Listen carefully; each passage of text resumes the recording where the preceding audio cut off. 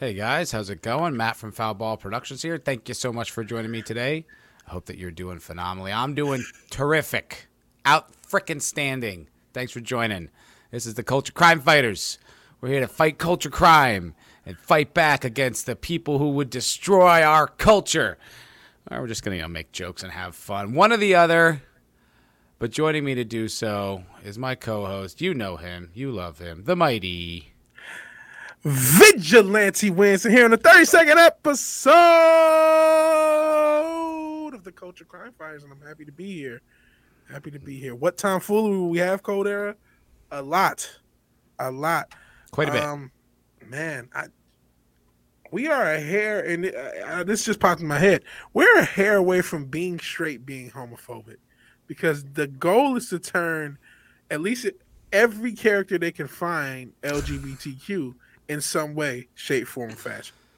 That is a heck of a way to start the show. I did not know where you were going with that for a second. I didn't until it happened. It just popped in my head. But I really think, because everything is just, they're going so hard in this. I mean, listen, we're already in a world, if you don't like fat chicks, you're fat phobic. And as you can see, only fat women though. That does not apply to fat men. As a fat fuck, it doesn't apply to me. And a fatter fuck, because I've been on camera, haven't been on camera as much. I'm like, goodness gracious, I'm hanging out my mask.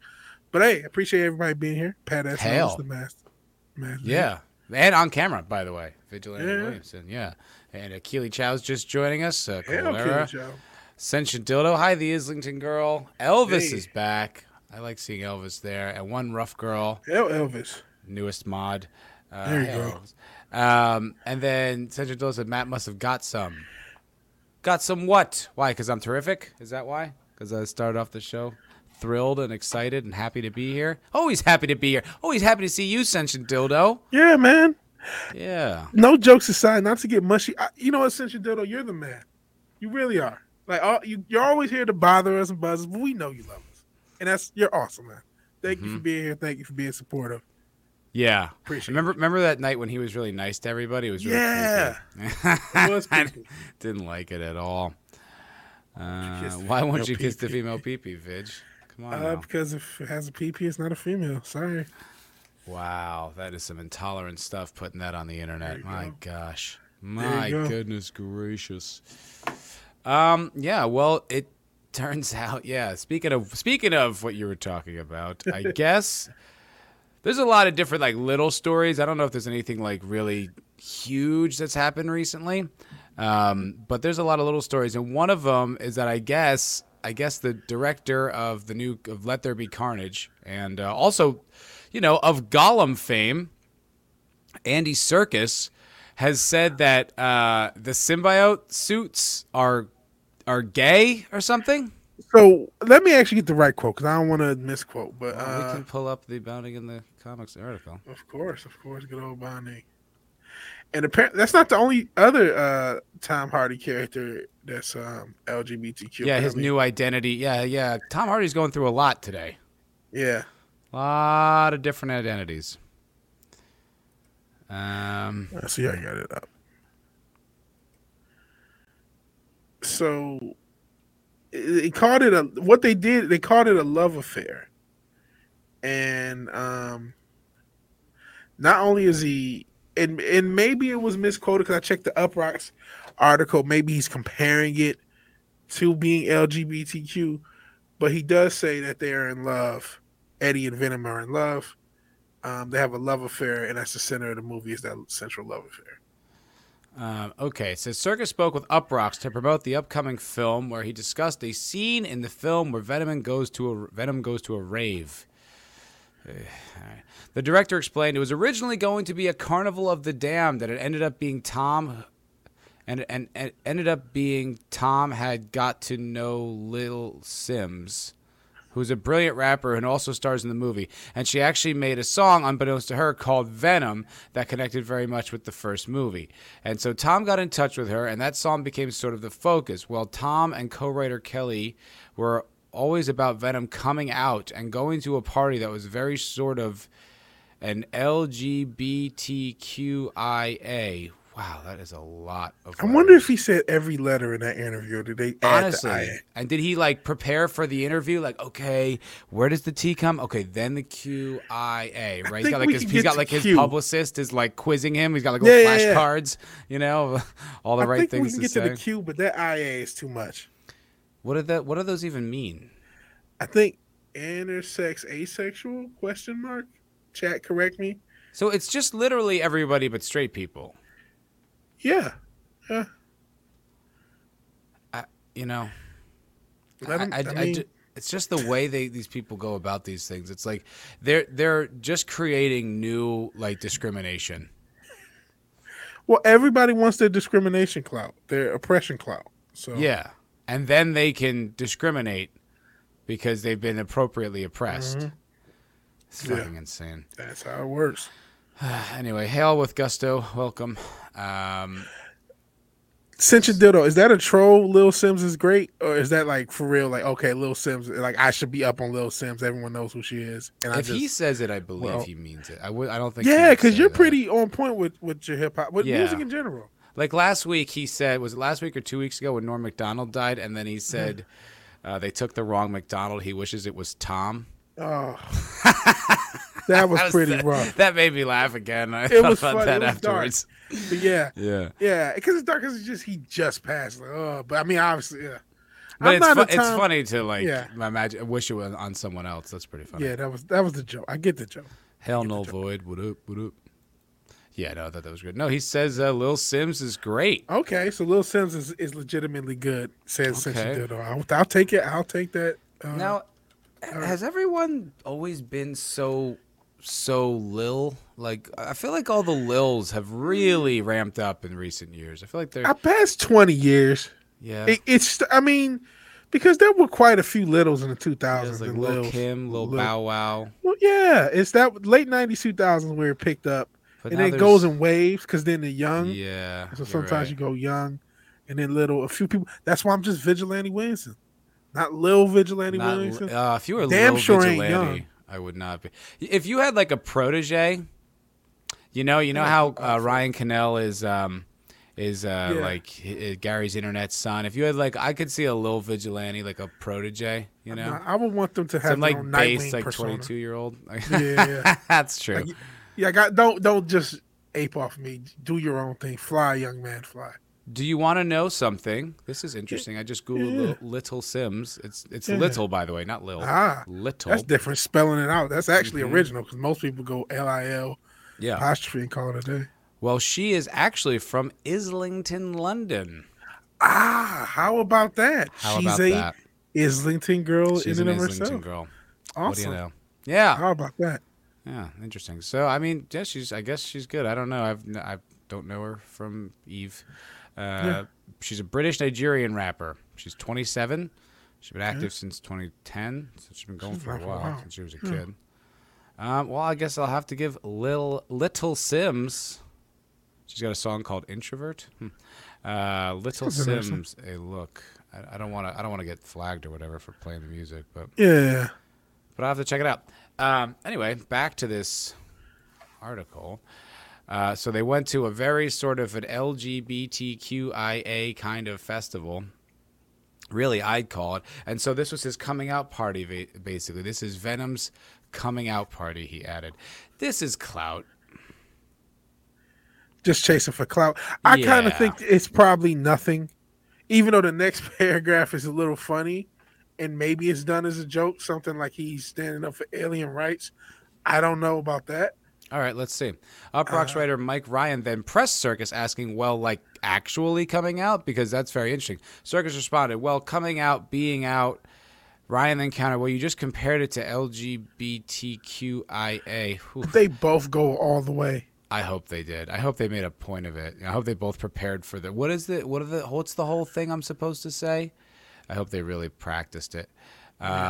That's very interesting. Circus then explained, well, what is interesting is that it's just like here he is kind of here he is he says in the movie, we must stop this cruel treatment of aliens. He said, we all live on this ball of rock, so he inadvertently becomes a kind of, he's speaking for this guy's he's just bullshitting. He's literally just bullshitting right now. He's speaking for the freedom of the other. This is like, he's writing a book. He had to do a book report in high school, and he didn't read the book, so he's just making it up as he goes. So yeah, first time I saw that, I said there is a chance this is just hey, everyone has to be woke in every answer, and it's time to just give a really woke answer to Uproxx right quick. And it's completely made up and bullshit. It has nothing to do with anything, but you can just oh yeah, he's coming out. He's like a LGBTQIA, and I don't know. I don't think he expected a follow-up question is what I think. I think he just wanted that to just be there, and then he followed him up like, wait a minute, are you saying Venom? Like he like Mike Ryan wanted like a real answer, and he's like, well, it's not that he's coming out. It's dude, like he just thought that was like one of those cute opportunities to like pander. Yeah. That was pandering. Yeah, cute pandering gone wrong. Mm-hmm. Okay. That's what I feel think. A little bit better. Mean, they may have included an LGBTQIA rave scene. That's tolerant. Oh no. They may have actually included that, and that may be part of the story. I don't know, but I don't think that has anything to do with like the character. Like, so on that note, no, because now I'm thinking like Venom, like how Venom works. He just kind of just jumps on to whoever he's hosting. You know what I mean? Usually the first time, afterwards they get, they like being, empowered by the symbiote. But usually the first time, if we're going to keep the love affair, sexuality thing, it's kind of rapey, isn't it?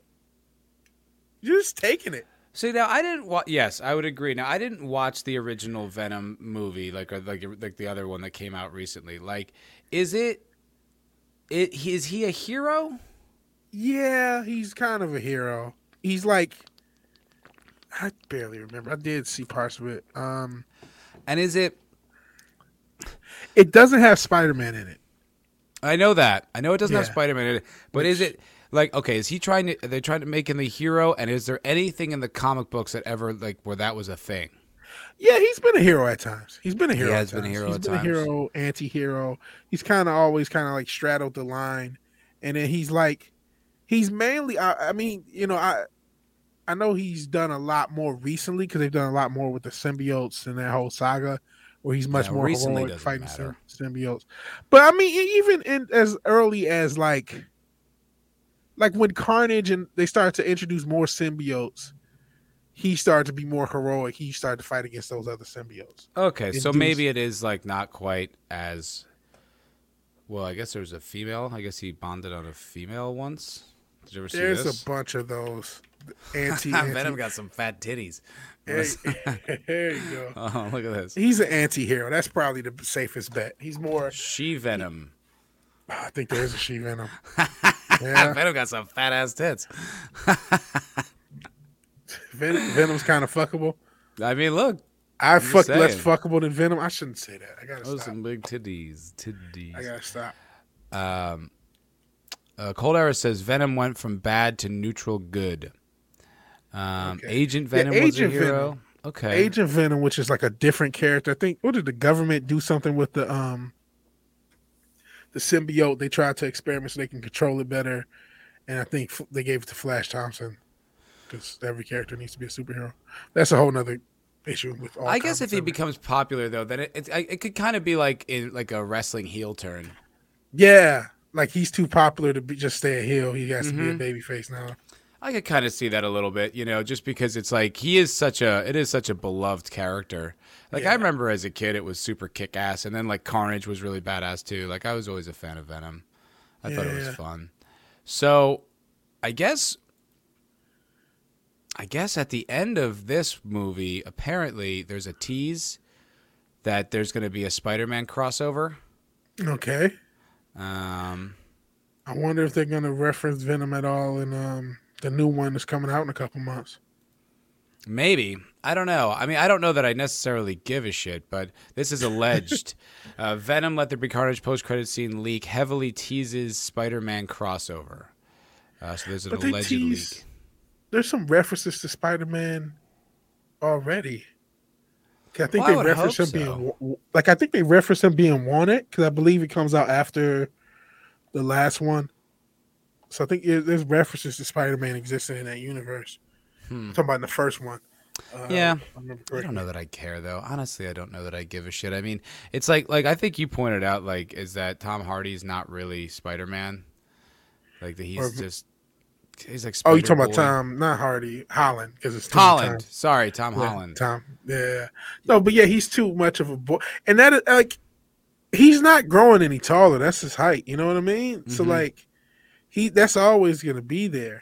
But And even like granted, I it's mean, his energy, like Toby that wasn't tall, gee but it's whiz just golly gosh thing is just kind of really run its course. I think it's like Spider Man. Like that was kind of the thing. It's sort of like that's what these superheroes are. Like you take this mild mannered kind of geeky guy, and then when he puts on the suit, he's super confident and cool. I mean, that was something. yeah, Spider Man was cool when he was like dressed up.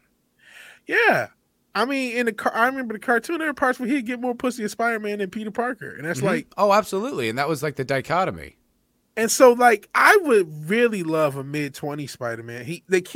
It's like Batman. They keep redoing the origin, and he's got to put him in high school. Got to put him in high school. Yeah. He wasn't even in high school that long in the comics before they kept doing it over and over again. I want to see Spider-Man as an adult trying to worrying about women is one of his issues. Like he has to deal with juggle girls. Maybe a girl doesn't like him. Maybe he's dating another one.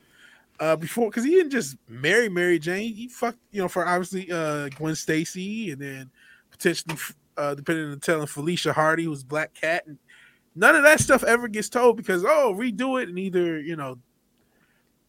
Doc Ock or the same villains. Yeah, he's stuck in the eternal prepubescence, and honestly, so is Spider-Man as a character. Because if they reboot him again, he'll be in high school. They'll never. Yeah, like I just want to see Spider-Man kick some fucking ass, like, and be like badass about it. You know what I mean? Yeah. Like I always felt like he was a pretty confident character. Like when he was Spider-Man. Yeah, He always he's had established. snappy. Yeah, and he had snappy one-liners and shit like that. He was badass, as I recall. Like, and that was like, but Peter Parker wasn't, and that's kind of like, it's sort of like the Superman Clark Kent thing. It's like, yeah. it's like it kind of allows them to be themselves, but I don't know. Anyway, I guess it's just like, it's just kind of tedious. So thinking about all this stuff, I'm just like, oh, who fucking cares? Oh, there's going to be a crossover. Great. Well, gay Venom and gay Tom Holland, I guess, can what I mean, start making out on screen. I don't know. Don't give them any ideas. That's part of the plan. Well, I don't think in their lore, their Peter Parker's not gay because he's in love with Mary Jane, who's Zendaya, right? MJ is not Mary Jane. I forgot what her name is. Something else, Oh, which they also changed- bothers me. Just Why do they got to do stuff like this? you know what? I almost wish you would have just went through and just made her Mary Jane instead of just making a new character called MJ. Like he's just gonna date two girls named MJ. I mean, I knew a guy who dated like two girls with the same name, but like It's amazing how hard they'll bend over backwards to not adhere to the story. yeah, just keep it simple. In fact, like I was reading Preacher last night. Like I finished like the first like whatever the free kind of mini series that's on Comixology. It was excellent. And then I was like, and like him and Tulip's relationship is such a big part of it. And then they race swapped the casting in the TV show. And it's like I didn't really have a connection to the comic book when I watched the show, but now that I know the comic book, such a travesty, such a mistake, such a poorly done like misrepresentation of what was like a great character. And it's it's like I don't know. I guess the more they do it, the more I'm just like, oh, you know what? Fuck it all. That's kind of the issue. That's how I felt with a lot of this stuff, and a lot of stuff we're going to get into. I was just going to say, as far as keeping things straight to the source material, I'm not sure if you want to talk about it because we got other stuff to get into. But the whole fucking Spawn thing, Todd McFarlane literally says that other people who've tried to make this movie over the years have, quote unquote, made the mistake of retelling the comic book. And I'm like, that's not a mistake. That's what you would like to do. That's the desired result. And this is the guy who created the comic book who just basically sold out on his franchise. Probably, I'm thinking similar to what we just saw. Somebody probably said, hey, you want your movie made? Well, bend the knee. I will say though, it would be nice to not have an origin story. Oh, True. sorry, Pat asked that is an incredible point. Cassidy was spot on. The actor who played Cassidy was incredible. No, I mean, and it was, yeah, it just, I don't know. She felt so wrong. Like she just wasn't the right. She's not the right character. I hated all the her little head snapping and stuff like that. And she's too aggressive. Like Tulip was mad at Preacher, but she wasn't this hostile. Like she loved him and kind of, I don't know. Anyway, like I can talk about that another time. Yeah. But it was just like it just didn't feel right. It was definitely wokeified. But to McFarlane's point about the origin story, I think there's something to that. I think what's it like? Gary's pointed that out. Like he wants to just see like a Batman like that's just kicking ass and solving crimes, not the star, not the parent thing. And it's like I we'll just let's just see Spawn as Spawn, and then go from there. Well, that part I do agree with, but just the idea that you wouldn't want to stick with the source material. That's what I just said. I'm so sick of seeing Peter Parker as a kid all over, seeing Batman's parents die. We don't need to see those parents die at again. all. No. And what's crazy is I feel like because they've done that, they keep redoing the origin. They've like almost changed the origin. Now Batman, like at a certain point, not that he gets over it, but he's not thinking about his parents all the time. But now they've made it so even when he's longer in his career, he just looks at his parents and cries. It's like, what? Before you guys overdid it, it didn't matter that. I mean, it mattered. It was the origin, but it wasn't like. I don't really remember it from when I was a kid. Like I knew it was the story, but I don't remember it being like this motivating factor or something that you dwell on all the time. And like, I think part of it comes from the memes because there's a lot of memes about his. True. Like there was one like it was like a Riddler meme. Where, hold on, let me see if I can just pull it up because I don't want to misquote the joke. But it was like, I don't know, maybe that they're just emulating what they think the internet's seeing or what the internet's talking about or something like that. But yeah, it's just like, all right, I'm ready. Just kick some ass, and I don't know, like it just doesn't feel like they get it right very often. No, so maybe that'll be a good thing for Spawn. I mean, I don't know. Or any, I would like to stop the originitis and the over branding of like I love the Joker. He's a great villain. He's not Batman's only villain. Please shine light on other villains he has. They don't even do shit with the Riddler. It's just Joker. I love Joker. Please, just Batman has other villains. Focus on them, please. Yeah. Here's the other. Here's the Riddler meme. What travels down an alley and has holes in it? My parents? Oh, God, no, it's a bowling hole. I'm so sorry. He's like, yeah, but that's what I mean. And it's like no matter what, he could be 20, 30 years in Batman. He looks at his parents. Oh, my vow. It's like, bro, you've been... Like, to me, one of the better parts, and I know a lot of people don't like the movie, of Batman Forever, is the implication that now, like, he's messed up from being Batman more than he is his parents. Like the stuff that he sees as Batman is way worse than just that initial loss. And I thought that was an interesting angle to go with it. Even if the movie wasn't perfect, but like, well, it would be like origin, and gravitas too. Like everything needs to be so big and end of the world. It's like if there was just a like a Netflix style, how they did the Daredevil show. Yeah. If there was a Netflix Batman show, live action, and that like, not to say it's like the Mandalorian where it's like single adventures every week, but if there was kind of like, you would just move through like a villainous story and then wrap it up and then move on to the next one. Like I think that would work. Like it does. Too. These things are serialized. Like they try to adapt them into these epic movies that like the whole earth shifts. But I don't know. Comic books they're not necessarily about that. It's not necessarily what's so entertaining about them. It's kind of like the shorter stories sometimes that are really compelling. I agree. And no, Batman's not mentally stable, isn't the girl? But he's not like that's kind of the balance. He balances out his instability with his work ethic and the fact that he's like so well trained and so well read and constantly working on different cases and shit like that. He's like a workaholic, so he doesn't think about how fucked up he really is. But yeah. I would love that series. I've been wanting that series for like decades. Just like, hey, do a Netflix style or HBO Max. You have that platform now. Do a show. They got this Gotham PD. They do everything but Batman. Just have Batman as a show and he's already Batman, and you don't have to retell his origin. There's a Robin, or if you want to make him already Nightwing, you can make him already Nightwing. That's cool. That's even better.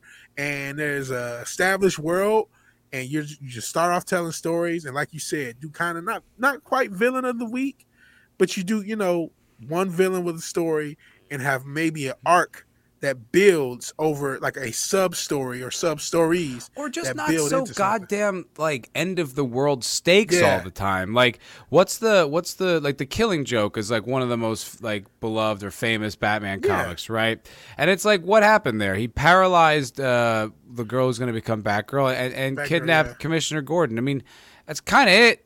That is it. It's not. There's really not much else going on there. It's not like there's a bomb in like the Gotham's. It's gonna kill millions of people. Yeah. It's like it's his master plan to like try to turn Gordon crazy. Like it's it's some weird Joker shit he wanted to do. Like that's it.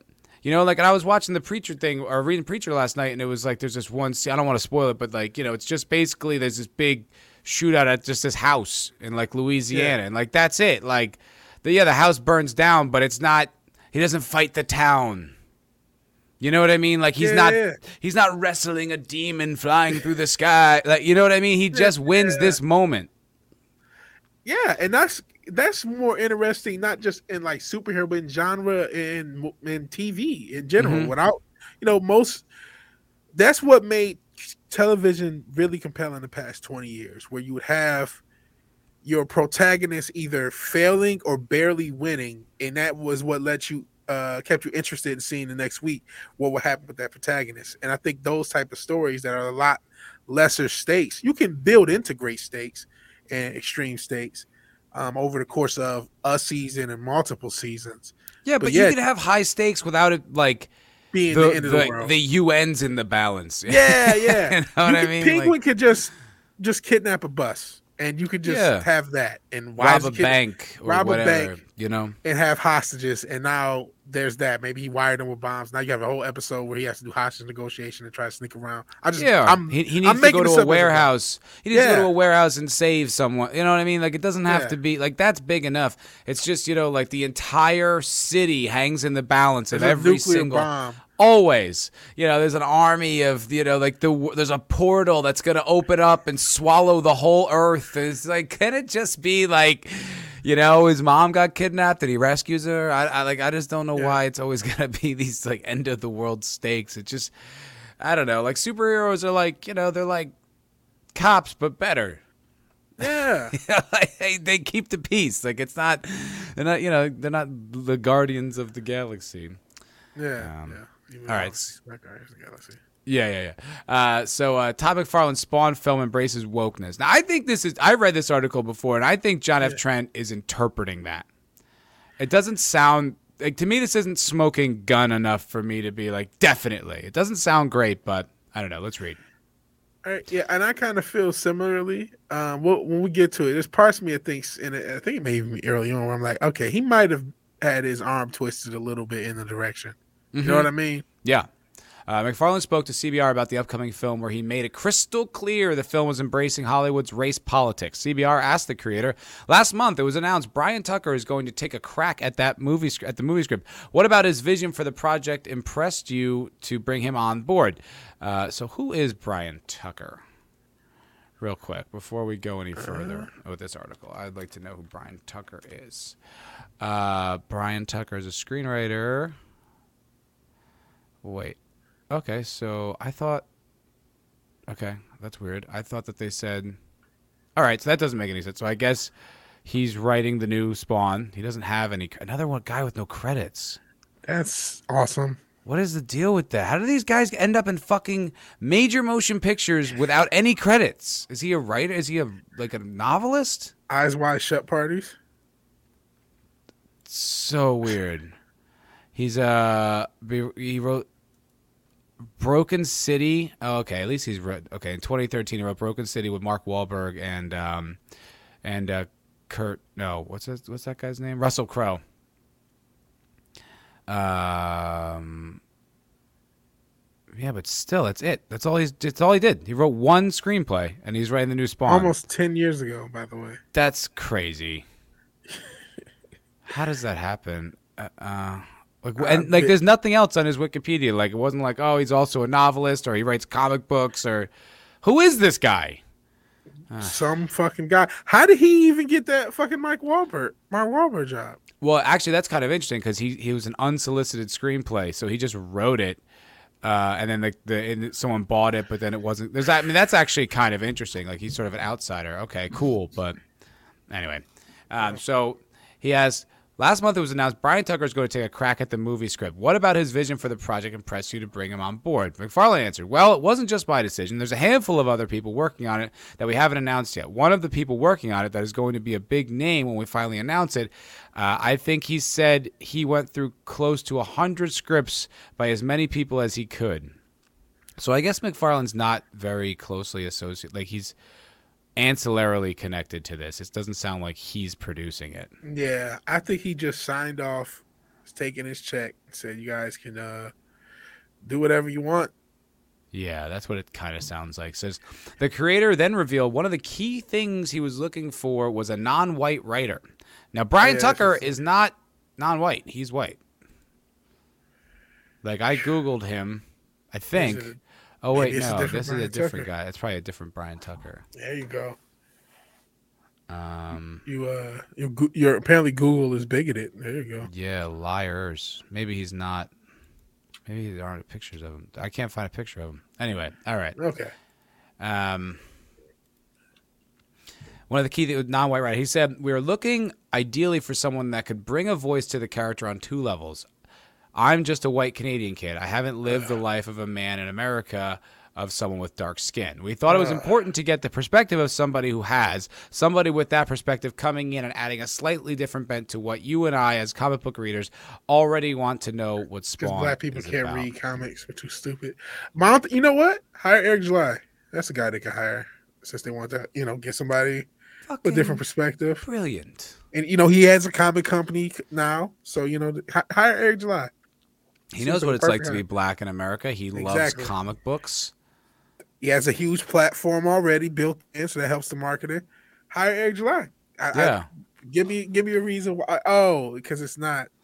It's not about race. Yeah, it's not. Yeah, it's about the right type of, the right side of history. Perspective. It's pretty interesting.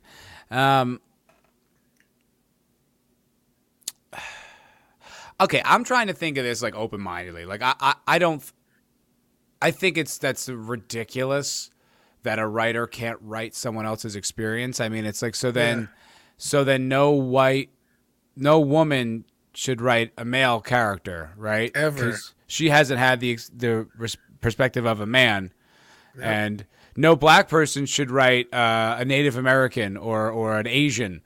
Because they haven't had that perspective. So you can literally only. So what do you do? Like, is every screenplay going to be written by committee, where like people jump in and they write their characters of the people that represent exactly what they look like, and then the woman jumps in and writes her part, and the black. Yep. Like, are you fucking? Is that like really your philosophy? Like, if you're a screenwriter, that's your job.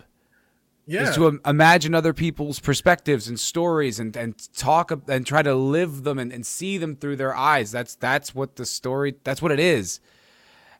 And so that's my perspective of like what the writing thing. But then again, I see it from a producer point of view. Like, what really should they do? Mm-hmm. Well, in this crazy ass world, I don't know what the hell you do. It's the smart play. Mm-hmm. Like how do you like? It's the smart play to get a black screenwriter. Like, that's the right thing to do. Yeah, like, from their point of view. To be honest, just because someone's black doesn't. I mean, it's okay to have a black screenwriter as well. You know what I mean? Just make sure they're Rippaverse. And somebody said something. I think the current Spawn is Al Simmons again. He said 90 Spawn was black. I know there has been multiple Spawns, but I think for the past I didn't know that. Few years has been Al Simmons, I believe. And who is Al Simmons? Al Simmons is the main. He's the black guy. He's the main guy. He's the one Michael Jai White played in the 90s Spawn. So he's like the main Spawn. So there's multiple Spawns. I believe so. Yeah. Was he the first one? He was the first one. Okay. He's the first one. I think he's back as the Spawn. Okay. Yeah, and I haven't kept up with every element of Spawn the whole way through, but I believe there's multiple Spawns and that he is the current one now. And somebody who knows more about comics or who reads Spawn, please let me know if I'm wrong, either in the chats or the comments, because we know people watch these playbacks. Shout out to the playbacks. Yeah, word shouts. Yeah, that's interesting. I've never read Spawn. I'm still pretty much a comic normie. I don't know much about it, but I'm just trying to be like, it's like from their point of view, it's like that's the smart play. Like in a perfect world, they should just get whoever like loves the property and loves the comic book and it has the screenwriting talent to adapt it. Like that's who you should get for that. Yeah, and there are indeed. And now I got people saying Rippaverse in the comments, but there are indeed black people who could do that. You know what I'm saying? Sure. And it's like, that's why I said, okay, cool. Hire Eric July. Hire somebody who has that. Honestly, I don't know if he has any formal writing until what he's doing now, but he is starting his own comic company. So within a few months or however long it takes for everything to be released, he will be a published writer. You know what I mean? So it's like, right. He's a name if you wanted to call for this sort of stuff because of his expertise with comics, by the way. Yeah. Having read comics 20, 30 years or however old he is, read comics his entire life. Well, they never hire anyone like that. There's never anyone that they bring in that's like, you can't do this, you can't break this rule. Like this is how like a comic expert, like the way you would do it, like if you were adapting something historical. Yeah. Right. And you bring in, some medieval war course, someone from Cambridge or something like that. They don't do that. Because they don't respect this medium. They really don't. As much money as they make on as many movies as they make, they don't respect these things as storytelling. This is for kids. This is childish bullshit. Yeah, and it's funny. I've known they don't respect this medium or us or a lot of ways, but when you said it like that, it's just like, okay, yeah. Because you're right, they don't even get put in that amount. They wouldn't even think about it. Yeah, there's no honor or respect. I mean, like that's why as much as like the fandom like hates Kevin Smith now, but that's why he can get away with it in Hollywood just to destroy it because everyone's like, oh, that stupid kids show He-Man. Who cares what he does with it? That's how they look at it. That's absolutely how they look at it. And it's sad because you would think with all the money that's being made off comic book movies, and maybe too much, because I think they may be going to the well a little too much for the normies. Mm-hmm. But you would think they would say, okay, let's learn about the lore, but obviously not, because it's all about agenda. Hopefully, whoever is the writer is not a super woke writer. Hopefully, they pick like a competent. Like when you look, I don't know if Brian Tucker is the guy, and I don't know how to find him. And they said there were other people involved. Hopefully they pick people, regardless of what color they are, rather black, whatever, that have the property's best interest in mind. Yeah, I doubt it. I doubt it. I got to be positive, though. I'm trying to be positive. I know. I appreciate that, but I just don't think you don't get plucked in Hollywood without agenda being your life nowadays. Yeah. That's what you have to be. You have to be one of these troopers. Yeah, that's what gets you noticed. And unfortunately, because anytime they come up with a writer that happens to be black or happens to be whatever, they're all super woke, super agenda, super identity based. They're always super identity based. As a black man, as a black woman, as a gay woman, just repeat the narrative, repeat the things you've heard a million times. It's not unique thoughts. It's not like, I don't know, I don't really care, I don't see that thing. It's like they get all wrapped up in this stuff. I mean, they're all pretty soy in Hollywood anyway. Like they're all just kind of, They react emotionally. They already know they have the right answers. They already, it's like this collectivist kind of point of view about a lot of that stuff. They all went to colleges where that's how they were indoctrinated. So, yeah, I don't know. I mean, I have very like, how does this guy get this job? Yeah, that's a $1 billion question. I mean, well, not billion. I don't know how much this movie's worth, but like, I don't know how somebody with such little work experience could get any major movie, not just this, but this is a major movie that a huge budget is going to be spent behind it, and you have no build-up experience. You don't have stuff, especially as a writer. It's not like you're a director where it takes a longer time to get a movie done, where if you had 1 or 2 credits, that's not a lot, but if maybe We're talking you wrote one thing in 2013, if that is the correct IMDb. And it's not even a good, like, it's not even like a really successful movie. I've never even heard of that movie. Yeah.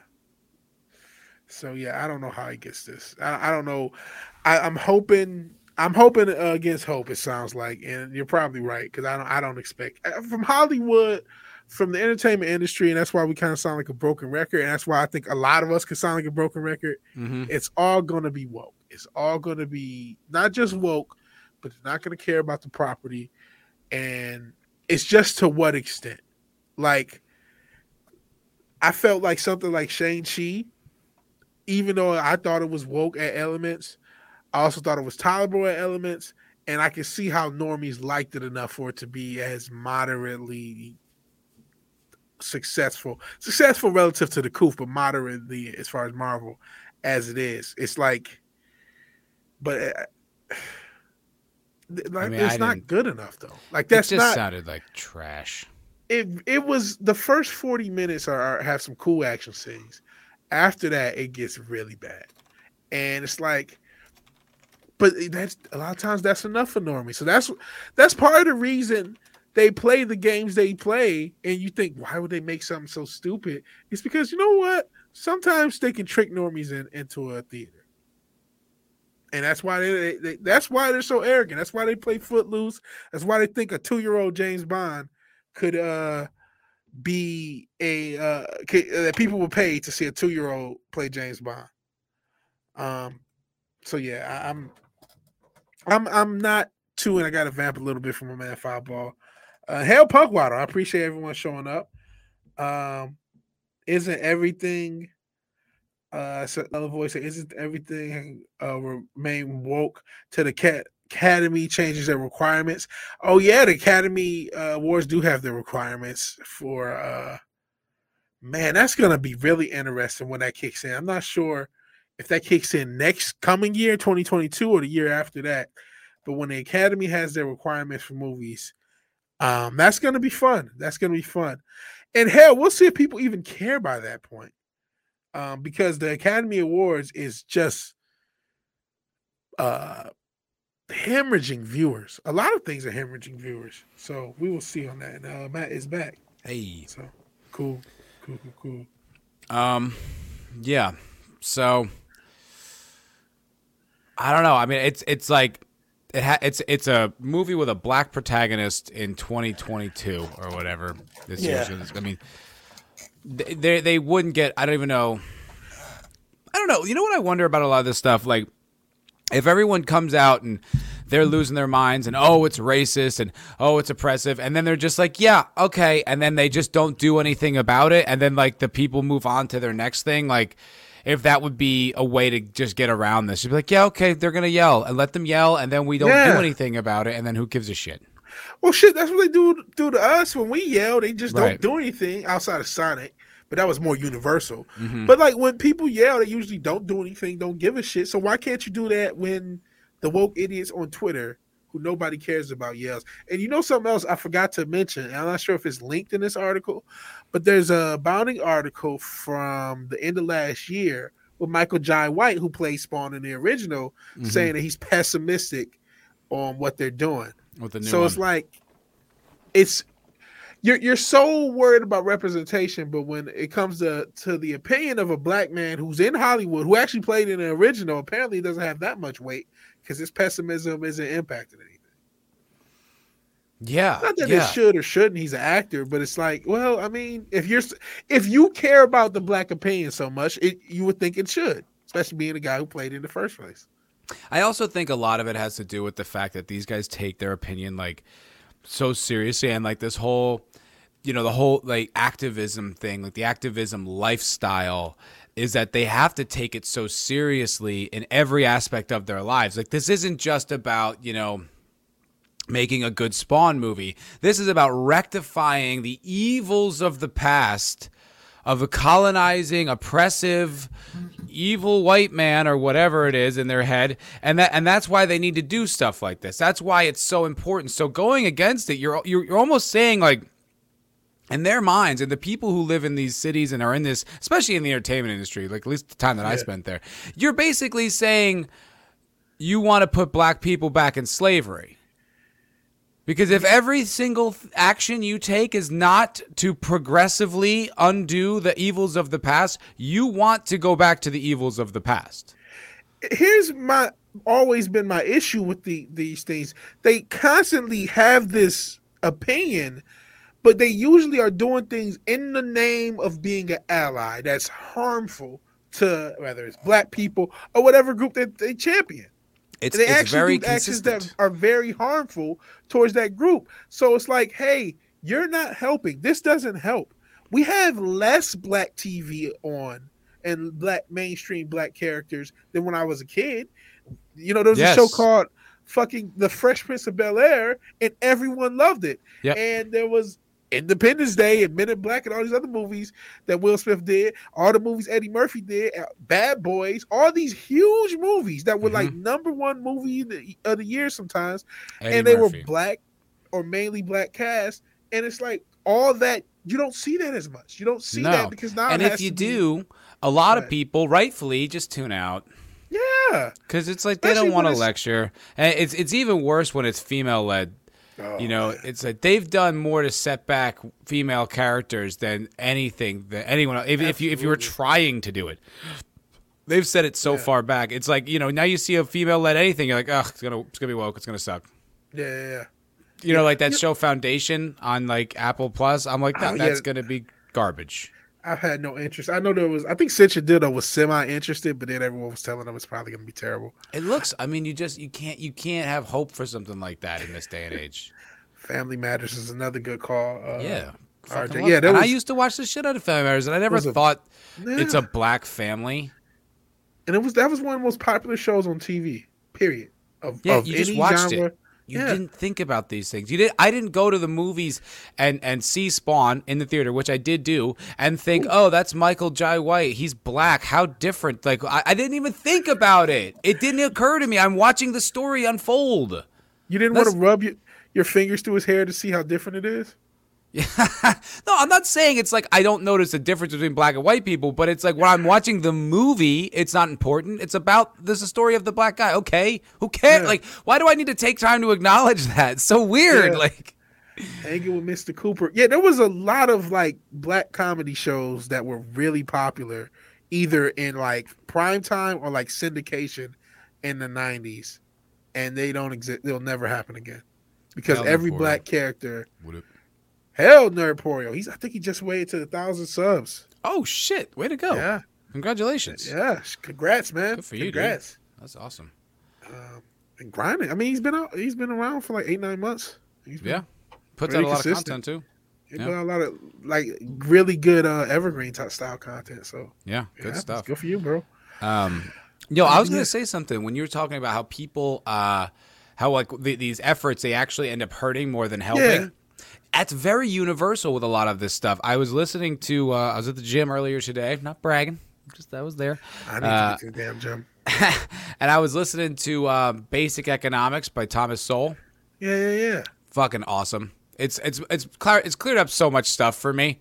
Like, just like the difference between like a communist run government or a socialist run government, like just how much like just the nature of the market just kind of dictates things in this sort of like very natural way. Like it was just talking about how like in Soviet Russia, like if there was a priority for certain things, like they would order it and then they would end up having too much. And then these things would just rot in these big warehouses because it wasn't like a natural need. It was like a government need. And then there had to be like a massive bureaucracy to keep track of all the different prices, and they had to set the prices because it's all a communist run economy. It's just like you're like, wow, I never even thought about that. That's all insane.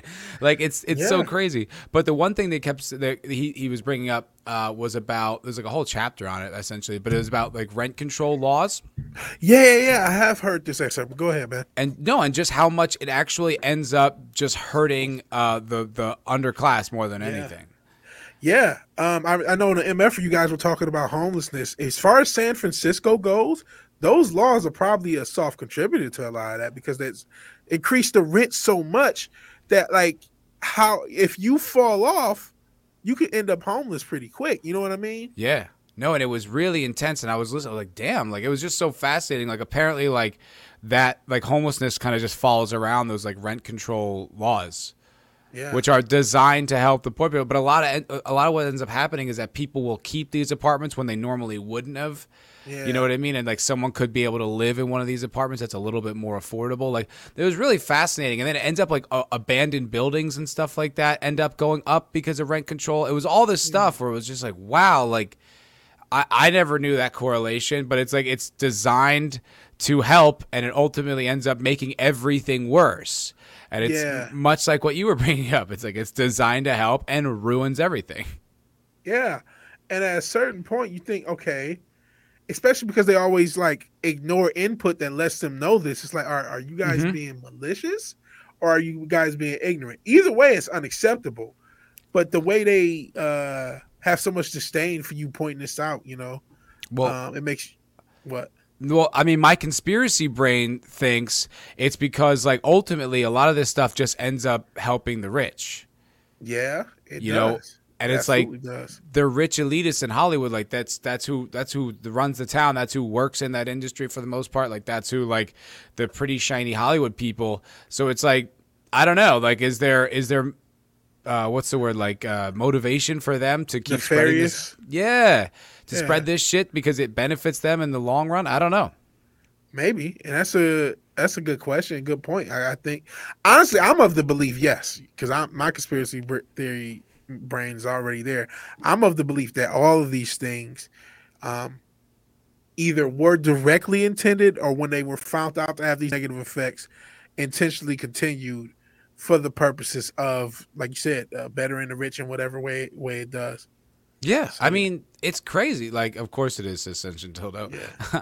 But yeah, it's crazy. Like all these places that like end up having like all these super high taxes to support these social programs, they ultimately end up just becoming places that no one except the rich can really afford.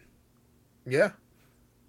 And it's like the exact opposite of what they say they want. So I don't know. It's kind of a little off topic, but it's just something that occurred to me as you were talking about that. And I can't remember the statistic about San Francisco. I think the amount of they wanted to get more black people to live there, and the black people in San Francisco went from like 20% to 10% after rent control. It was something like that. I can't tell you what the numbers were specifically, but it dropped quite a bit.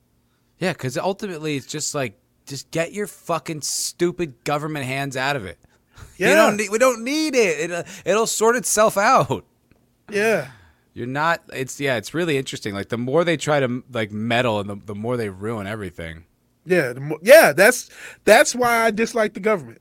Everything they touch goes to shit. Yeah. Everything they touch. Because you can't force these kinds of things. You can't just change things because you decided. And it's also like it's all executed by government employees, you know, who like they're never going to get fired. They don't really have much skin in this game. They're just kind of going through the motions, doing what they're supposed to do, and ultimately it just ends up like ruining everything. Like there's this so that the USDA organic thing, you know, is like a big thing when it comes to food, you know. But it's it's such a pain in the ass to get your food like to be approved by the government organically. Meanwhile, what they really just need to do is just drop the government subsidies for all these like shitty farms and the corn industry. Like all you got to do is just do less, and then the problem will sort itself out. Yeah, and again, there's nefarious shit with that. There's a lot of people who are lobbyists who represent a lot of these, either the corn industry or really a lot of food industry in general, because they use corn for every fucking thing. I know we're off topic, but it's on topic. And then fighting the culture crimes. We're fighting culture crime fires. It's in the name. This is a crime against culture. It's something that happens in general where the government interferes. So yeah, with the food thing, they'll subsidize. They'll subsidize it because some lobbyists will go to a government official, or what often happens is a government official either will wait their year. I don't know what the time period, maybe 1 year, maybe 2 years. It may have made it 5 years, but there's a time period of which you can transition from the FDA to working at like Kellogg or Coca-Cola or something. Yep. And so they'll go back and forth between government official and corporate official. Either way, either a corporate official becomes a government official, or vice versa, or both, because they'll go back and forth. And on both sides of the aisle, Yes. when this comes up, what do you hear about getting rid of the subsidies or getting rid of like any of this kind of, like government controlled pricing?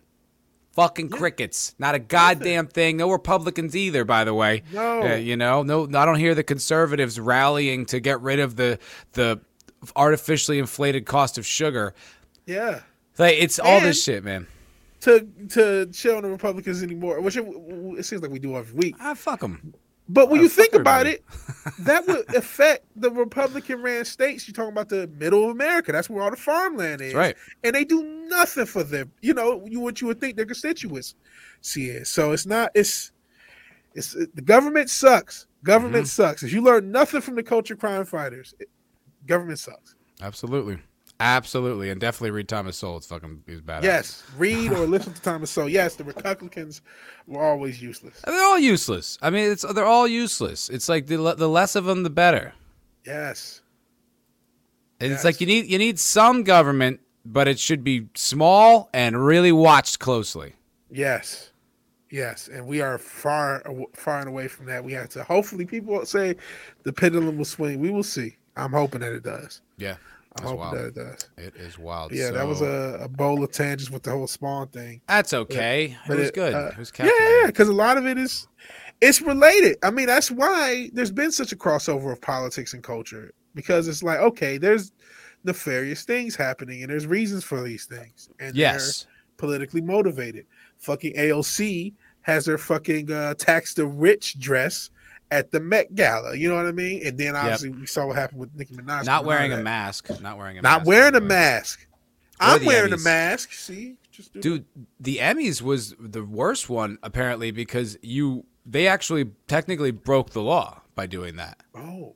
Because you can't even be like in a bar or restaurant like without your mask, like it was without eating or drinking. Like, they technically broke. I believe this is the case. They technically broke Los Angeles law by doing that. So all those celebrities would be fined, obviously. Of course, yeah. I'm sure that Garcetti is going to rush right in and give them a fine. That's Hollywood cocksucker Garcetti. Oof, sorry, that was almost a Wire reference. Cocksucker Carcetti, I think it was. Oh, Carcetti from was it The Wire? Dark Knight. The Wire. The Wire. No, he was in the Dark Knight too. He was in he's in the opening scene, I think, with Bane. He's the same guy. The Irish guy. The Littlefinger. Yeah. The Wire, man. That's a great show. I know we've talked about that before, but we did recently lose Michael K. Williams, so I guess it's worth talking about. Sad. But if you haven't seen that show, it's a terrific. It really does show like a lot of like this corruption in government. Like it shows how it happens, how you go from like a genuine idealist to part of the system like immediately. Yes. It shows how it's funny, Carcetti, it shows how he corrupts. He starts off as this idealistic, genuine guy, and then it takes just slips a little up bit of one little time, and then a little ego and self-preservation, and and then he just starts doing exactly what the guy before him did almost immediately. Yep. Yeah, it was pretty fascinating, man. It was good. Brutal institutions and stuff like that. Yeah, Yeah, like that show, it's kind of hopeless, though, when you think about it. It is a hopeless show. It's a very bleak show. Mm-hmm. But government is kind of hopeless. You know what? I could go with David Simon, but there's one thing I did want to mention, and I haven't mentioned in a couple weeks. Did you see the Hawkeye trailer? No. Okay. Can we hold on? Can we just put a pin in that for just 1 second? Because I'd like to take this time to announce that officially next week, the Culture Crime Fighters, we are changing our time. Yes. We are moving 6 hours up in the day. Yeah. So research has shown that the 12 o'clock Central slot has got a lot more traction. No, I'm just kidding. It has nothing to do with that. My job has made me move. My job schedule I've been training, and next week I go on my full schedule. So 1 to 3 Eastern, noon to 2 Central, and then you guys can work it out for every other time zone you guys are at. But starting next week, that's when it's going to happen. We're sorry. There's really nothing else we could do about it. This is Vidge's new schedule is kind of like every day, so it's not, we can't even switch days to keep it on this time.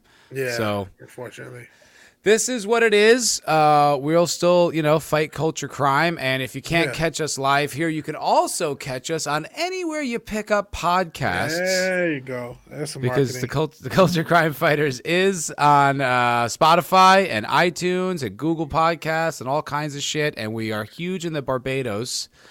We are international superstars in Barbados. Yeah. I don't even know if that's accurate. That might have just been some bullshit. But someone said we were number 54 in comedy podcasts in the Barbados. Top 100 in Barbados. There we go. Hell yeah. So, yeah, and we do. I mean, it is kind of cool. The Culture Crime Fighters, like on the website that I use to host it, there actually is a map of like where people consume this show. And it's all over the world, which is really fucking cool. Like there's Europe and the all over the States, Bangladesh, Russia. It's pretty fucking cool. South America. Yeah, Russia. How did that happen? And Moscow too, and maybe Moscow. Snortopupus, he's a bear. I didn't think about that. He's a polar That bear. could be, but it's right in the heart of Moscow. Like right, it looks like maybe the Kremlin's listening. I don't know. There you go. There you go. Maybe Putin's a fan. Maybe he's a big. Islington Girl says there are 55 comedy podcasts in the Barbados, and we're not in last place. 54. There you 54. go. Absolutely. Are there really? Is that a joke? I don't know. Did you do Who research? I'm sure it's a joke. You can't do the research that fast. I hope not. Yeah, but Don't kill our hell. dreams. Yeah, so check us out on Spotify and all that good shit, and wherever you get podcasts. And next week we're moving up to noon Central, 1 Eastern. And think of it like this: by the time, if you do show up at 6, the show will already be done. And Yeah, that's true. You can watch the whole show. Yeah, I mean the interaction at that point will be much lower, but you could always leave a comment. Please do leave a comment. Yeah. Leave a comment. And make sure you're subbed to both of us because I think we're both in YouTube jail. Yes, we are. My numbers have just been going down. It's like I lose.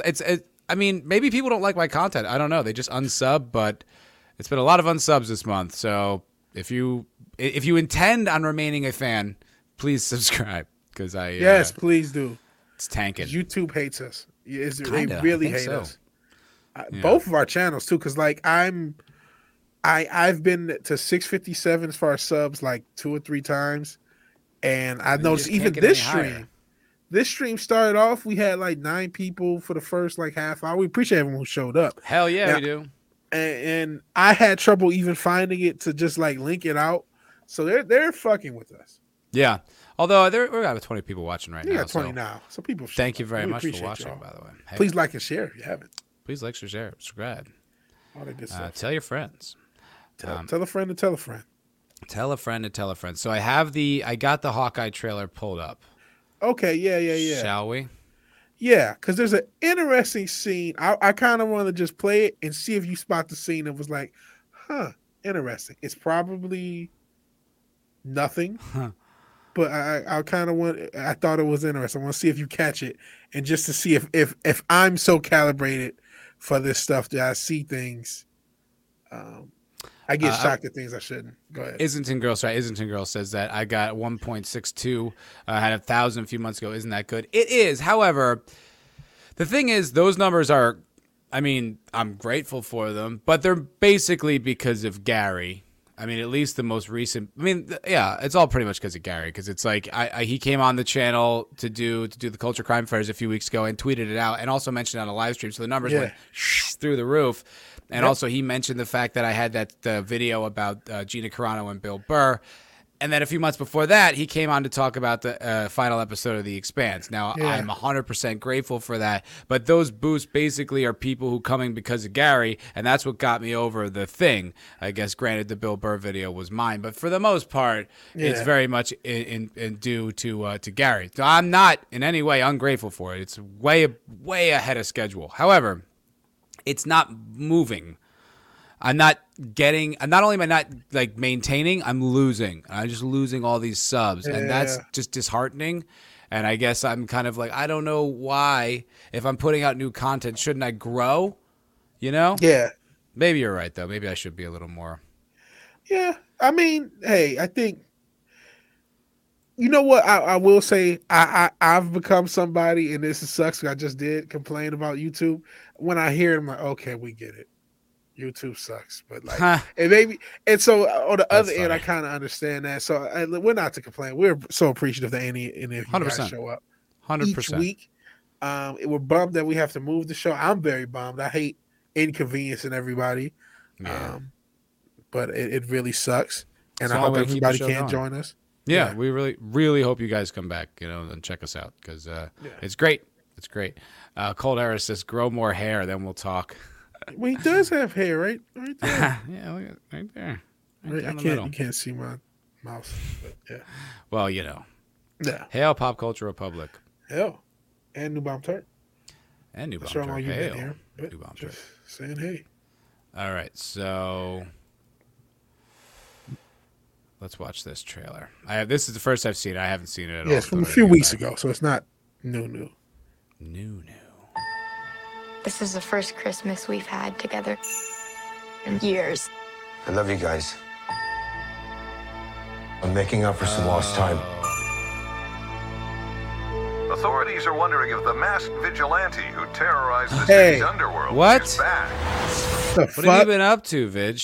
And hey, I need to be up to talking to lawyers. I don't know what the hell's going on. They're stealing your identity. There you go. What the hell? Want some likeness rights? The past has caught up with me.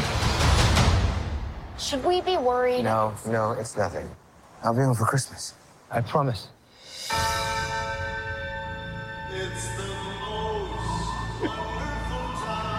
Did not sell out since you did. I wish. I get a whole lot of enemies. Is it a girl? Of course. You're a Hawkeye. Who the hell are you? Some people have actually called me the world's greatest archer. Are you one of those people? It's the most wonderful. Hey, babe. I should be back in a day or two. Hang on a second. With the kids jingle belling and everyone telling. Things have gotten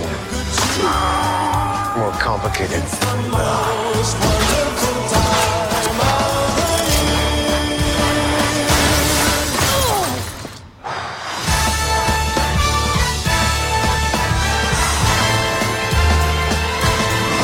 It's the most wonderful time. Yes, the most wonderful. This is too dangerous. Definitely not this one. You don't have to say definitely like that.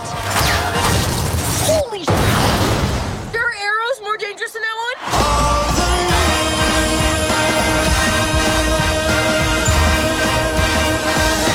It's a series? Christmas. Oh shit! I think it is a series. Looks like it could have been done in 90 minutes, like all the Disney series they've ever done. How is that? That's not just a single one-off movie. That's gonna be 10 episodes. I thought it was a, original series. Yeah, it is. I just watched the kind of replay on YouTube. So yeah, I didn't even realize that. But the scene I found interesting, and maybe they're working me. There's a scene where she falls. And I was like, Usually they don't ever show a girl mess up ever at all, ever. Well, I don't know how it's going to play out, but she actually did look more like his protege than like the leader. That's what I mean. I'd like to shit all over that, but the only thing that kind of turned me off was just the heavy-handed comedy of it. Yeah, that's the Marvel thing. Yeah, we were like, whoa, it's Chloe silly. It's like, could it not be silly for a little while? I don't know. It actually that didn't really look that bad. So that's what my shocking thing was. It was like it doesn't show her as the superior Mary Sue. It shows that she has to learn, and she's learning from him. Yeah, that comedy, that slapstick kind of. Yeah. But it's a buddy cop movie. That's what they're trying to pull, and I thought that was shocking because I'm so used to Bestest Evar, and I believe in the comics. She's very much Bestest Evar. She's very much just better than Clint. But here, it's like you kind of see like she's not perfect, and he's trying to guide her and go through this process. Now, how this can be more than one episode, only the Most High knows. They're stretching stuff out.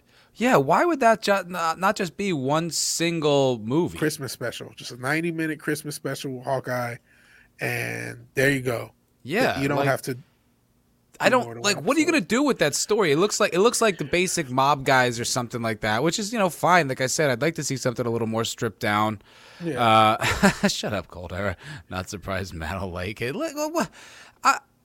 Look, I call him as I see him. Okay, I'm trying to keep an open mind in general. Oh, hey, 24/7 Fusion. Yeah, What's up? 24/7 Fusion. Good to see you, man. I'm trying to keep a genuinely open mind to things. Like even though I preach don't have hope. I still authentically don't want to prejudge something until until it proves to me that it's garbage. That didn't look terrible. It looked, like I said, kind of stripped down and maybe like in the vein of like what Hawkeye was doing, like in those 5 years or whatever with Infinity War and Endgame. I don't know. What do you think? I kind of had similar vibes. That's why I've been meaning like the past couple of weeks to have you watch it to see what you thought, because I'm like, am I crazy for having any positive feelings? So it's a mini series. Okay, a mini series. Just So like how many episodes? Please 8. before 8. 8. You don't need 8 episodes. Are they going to be long though? They could be like those little Half 25-minute 20 weird. minutes. Yeah. Even 20 minutes and then like 20 minutes of credits. Yeah. Man, you know what? That's one criticism I will say about Disney Plus. Every single thing they've done as far as the series could have been done way shorter. It could have been, it probably should have been a movie. Yep. Could have been wrapped up in an hour and a half, 2 hour movie, and probably would have been better for it. Now, granted, their plan worked. Their evil genius plan to have something every week since The Mandalorian, since the first week of The Mandalorian, Disney Plus has had something new from either Star Wars or Marvel every single week. Whether it was Mandalorian or mostly Marvel, even it includes the What If that's running now, but they've had something every week, and they're gonna. I think Boba Fett is what they announced that release date, right? Yeah, I guess I think it's coming out in December. Sorry, I was just looking up the showrunner's IMDb. Jonathan Igla, I guess his name is. Oh, it's a guy. It's a guy. Whoa! And he I looks just white. knew it was gonna be a white woman. And he looks white. Whoa! I know, it's pretty he crazy. He can't be straight though. There's no way. I don't know. It's Hollywood. No one's straight. Oh boy. Wait, no, I didn't mean me. Obviously, no. I guess he was the executive story editor for a season of Mad Men, and he wrote a whole bunch of episodes. He wrote like over 30 episodes. Oh wow! So that sounds like experience. He's an experienced white male running a show in Hollywood in 2021 for Disney. Yeah, like that's pretty solid pedigree. Like that's actually like. I respect that. Straight. He has no way. No way. He was the producer on a show called Bridgerton.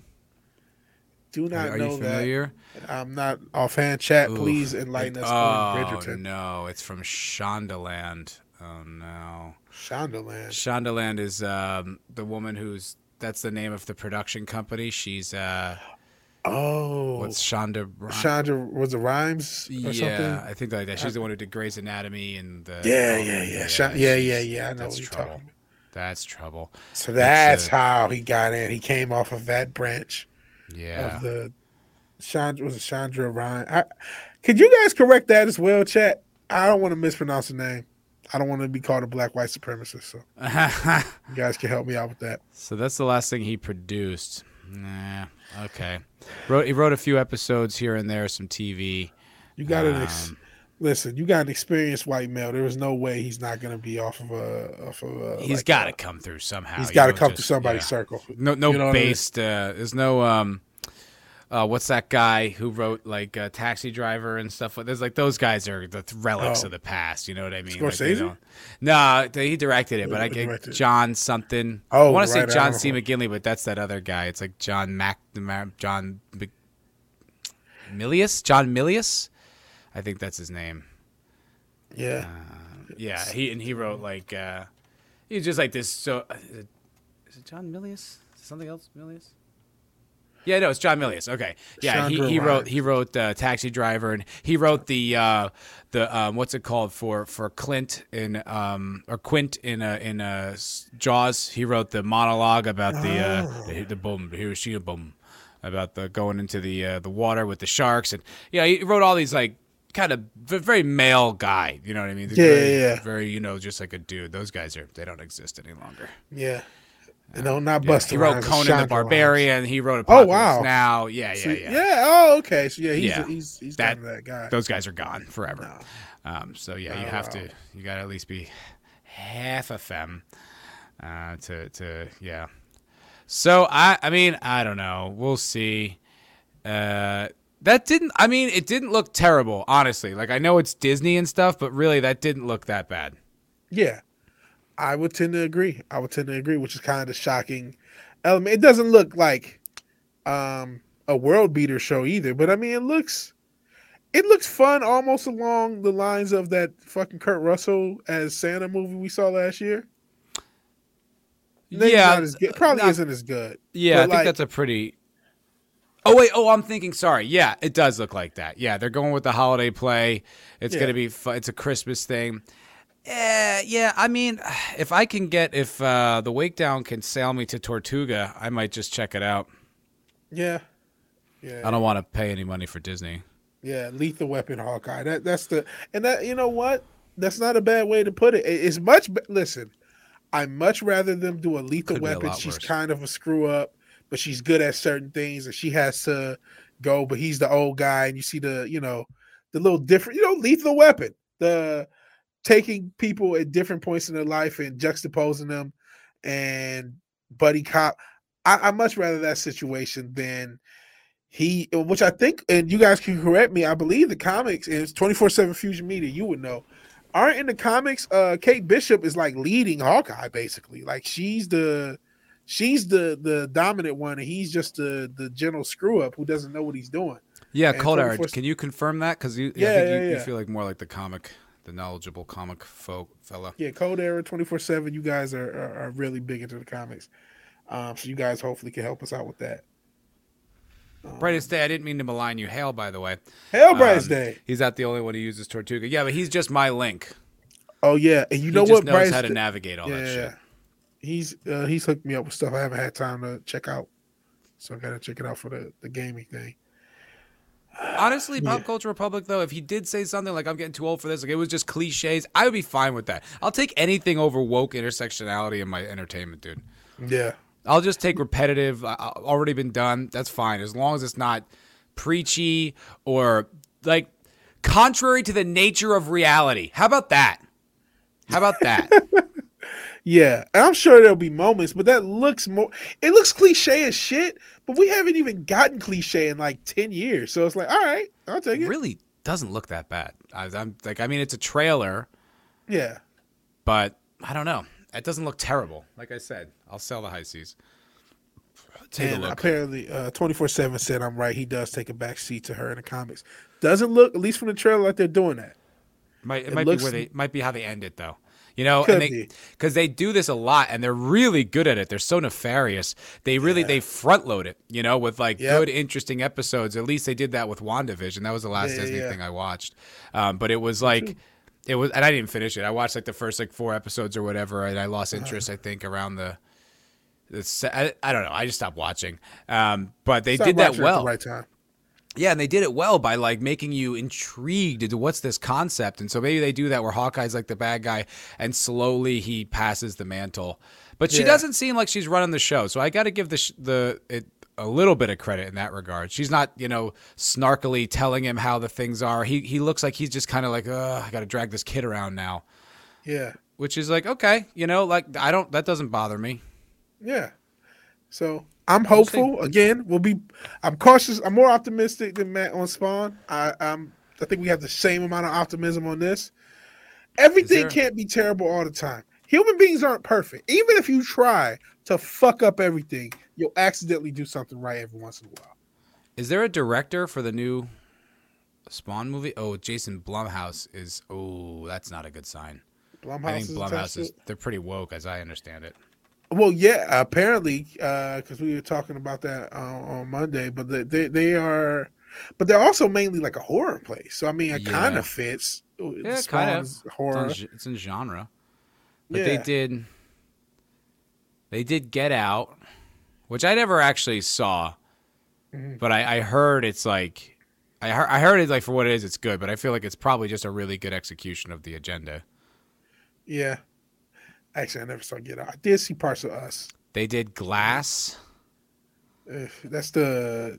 I didn't see that, but that was like Right. the That's Unbreakable. the terrible, Unbreakable. Like everyone loathed that. That's where they drowned. They subverted our expectations by drowning Unbreakable in a puddle. Is that what they do? Mm-hmm. Awesome. Oh, they did Us. Us, yeah. Yeah, Black Christmas. What is that? I didn't even hear Never about heard that. of that. Slasher film. Oh, I don't know. I've never even. It's just a bunch of girls sitting on a couch. I'm like, all right, I'm out. Sounds like a Hub intro. Oh, they did the Craft reboot, which apparently was super woke. They did Freaky, which I think was supposed to be good. That's the one where like the teenage girl and the serial killer switch places, right? Oh, I didn't see that, but I think I may remember the trailer for that. Yeah, Vince Vaughn's in it. Apparently, that was supposed to be pretty good. I never saw it. I don't know. I didn't Okay. see any of that. I feel like they did. Didn't they do what's that shit? What was it? Quiet Place? Is that them? Did they do The Quiet Place? I don't think so. Maybe I'm wrong. I know they were mentioned when we had R&B on because he talked about how they're really Yeah. good at making their budget back. They're really good at making these small $20 million movies and getting $100+ million back. Yeah. And I think even if they, if they're woke or whatever, Oh, they did the Forever Purge though, and I was listening to Ryan Long talk about how laughably woke that all was. the Forever Purge. Which one is that? There's one that's like so racist. I don't remember which one it was. Maybe that's feel the like- first Purge. But I I don't was know. watching it one time, like high over like a friend's house, and I'm like, "Yo, this is like racist as fuck." But it's trying to be like helpful. But it's like y'all Mm-hmm. clearly don't think much of black people. Obviously. Yeah. Paramount's A Quiet Place. Paramount. Okay, thank you for correcting. Hail Gomer Kyle. Hey, Maxfield Von Priestley. What's Hell, up, dog? MVP. Hail. What's up, dude? Hell. And Gomer Kyle also says he knows it's horror and Blumhouse is killing it. So apparently horror fans are happy with his work. I mean, how can you make a horror movie woke? I mean, even if you have someone with some crazy ass, like, because you could almost make fun of it at that point. Let's say you have this fucking intergender study. She gives a speech, and then you could just chop her head off. You know what I mean? Just go about the Yeah, rest but of the fucking movie. they're not gonna do that. I mean, you know how they would do it. They would make all the villains would be a certain type of person with a certain type of motivation, and the hero would be a certain kind of, I don't know. I'm not really Imagine sure about my indictment. Jason, like Jason Voorhees in a MAGA hockey mask, chopping people Or up. like like a social justice Jason who only kills people that need to be killed. Man. You know? No, he's only killing straight white men Yeah. for the paycheck. Oh boy. Yeah. I don't know. I mean, look, we'll see. I Blumhouse, that doesn't sound good to me, but we'll see. I don't know. Yeah. Hail. So I wanted to talk about actually some of the things in the because we haven't really talked much about the stuff in the subject In the or description. the description. Yeah. Because we talked about one Tom Hardy LGBTQ thing, but apparently Bane is Latinx. Did you guys hear this? Bane's Latinx. What? That's awesome. I just guess we got- did mention Boba Fett because you did say it comes out. I don't soon. think there's really anything else to mention, really. Yeah. I just think it's the Book of Boba Fett is coming out December 29th, so it's like right before New Year's. Yeah. Man, listen, as much as I hate Disney Plus, I know a lot of us hate Disney, I got to say the marketing, and their numbers probably are fudged as far as their subscription numbers. But I still think even in a while, I know a lot of normies have watched Disney stuff. And Do we know? them having every week, having something new really did work. It really Yeah, did. it's working for now. Yeah, well, for now, I don't know how long it's going to work. But I think it's probably starting to die. The what if, I don't think it's getting. I mean, people watch it and like it, but I think animation in general, outside of Invincible, I don't know how many animated properties really get people excited like normies. I mean, Yeah. I don't know. Personally, like this whole Boba Fett story, like if it was, if I like, what would I want to see would be like what he did before he got murked in the pit. You know, like who was he before? Like I'd like to see what kind of a ruthless bounty hunter he was. But the thing is, he's a villain that they're trying to make not a villain right now. So it's like they can't really do that because he's a bad guy back then. Yeah, Boba Fett. Yeah, you're right, Goldera. He really is.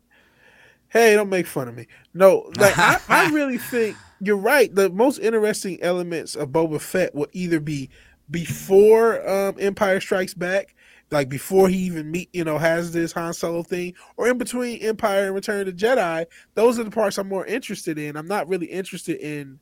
I didn't like Boba Fett. Not really much. He didn't do much though. No, I don't even make it that far. I don't like that I don't care if the EU did it or not. I don't like that they resurrected him. I don't either. I think Star Wars had the EU. That's one mistake the EU makes quite a bit. They resurrected Darth Maul. They resurrected Boba Fett. They'll just resurrect the character because they're cool and beloved, and maybe they tell a good story with it. I'm not an EU expert, but I think they resurrect too many. Why not tell the story of who they were before they died in the movie? That would be great. They didn't just, it's not like they were like recent graduates of the Jedi Academy or something like that. Like they were established villains. They were bad. So what did they do to make them bad? I'd like to see that story. But then I guess you can't have like the villain be the protagonist.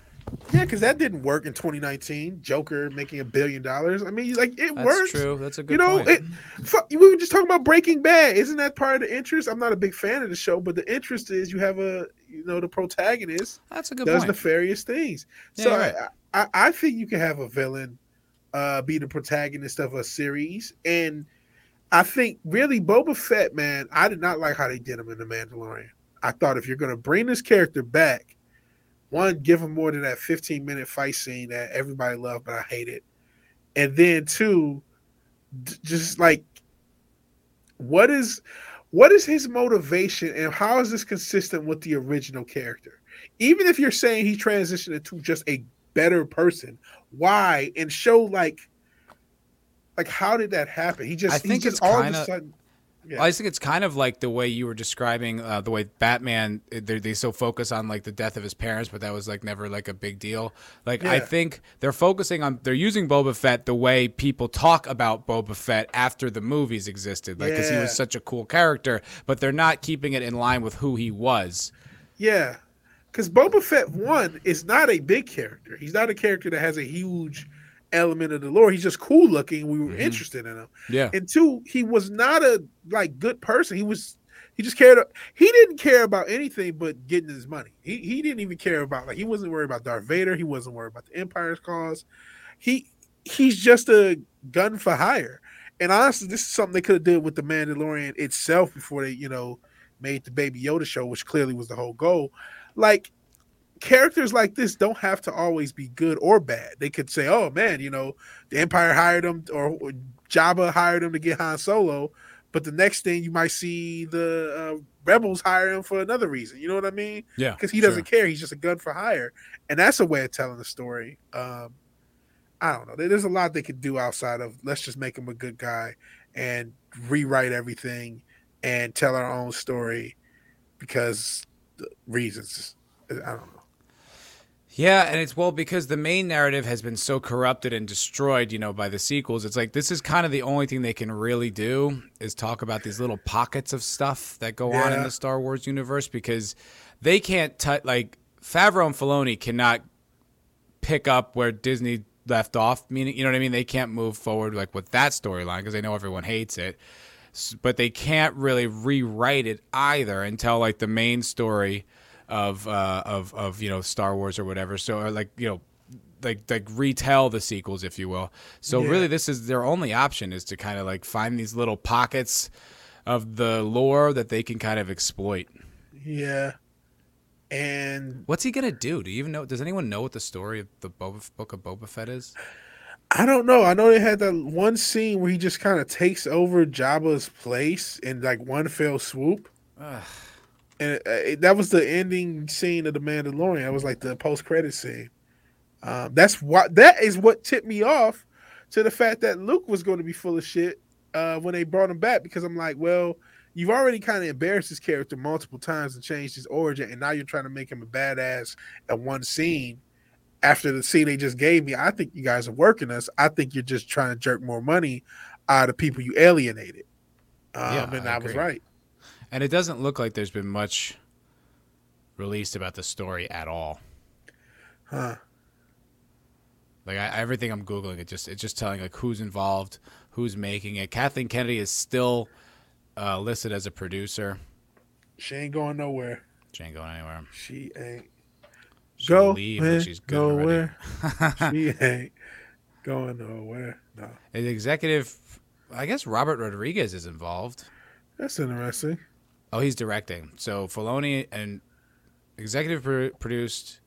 Okay, yeah. So Favreau, Filoni, and Rodriguez are executive producing. I mean, listen, if they could be left alone to actually just make a cool show, those three guys could do it. Yeah, they definitely have the talent to do it. We'll see how left alone they are. Like we said, Kathleen Kennedy ain't going nowhere.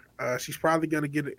I'm not sure if her extension has been officially announced, but I see her getting a major extension for a shit ton of money, especially because of Kurtzman and a couple of other. I think Shonda Rhimes, who we mentioned earlier, is one of these producers that's made like these mega deals to be producers for properties. And unfortunately, none of them are as successful as Kathleen Kennedy. Mm-hmm. Love her or hate her, that first movie, the first two movies, even the Last Jedi, made a lot of money. And she also has just been around forever. Yeah. She's the third most successful producer of all time. Yeah. By money. So, like, she's been around for like 30, she's 40 years. Been attached to the right. Oh, that's a no. Ooh, I don't like that. Sorry, I just uncovered, as I was just going back through some IMDb tabs I had open. So some of the writers for the Hawkeye miniseries is this writing team that they call themselves Bert and Bertie. Oof. They're a female writing directing team, Bert and Bertie. They burst onto the scene with their feature directorial debut, Troop Zero, which is an Amazon Prime exclusive. They've done a bunch of stuff I've never heard of. Bert and Bertie sounds like a twee indie band. And they look like that. like a twee indie band that I would have like listened to in like 2009 because the hipsters told me to. They look exhausting. Look at this. Is this it? Let me see. Yeah. Yeah, man, they look like somebody the needle drop would recommend or something. Like, I am a human female is the shirt that they're both wearing. It's like, okay. So yeah, it's the Hawkeye show will not be free of wokeness. It's impossible. Oh, look at them embracing Kevin Smith. Kevin Smith, isn't that funny? Mm-hmm. Jesus. Mm-hmm. Yeah, hipster garage rock band. Yeah, something like that. They just sound. Yeah, they look like one of them plays the ukulele. Yeah, I'm sure both of them play instruments of some sort. Yeah. Ugh.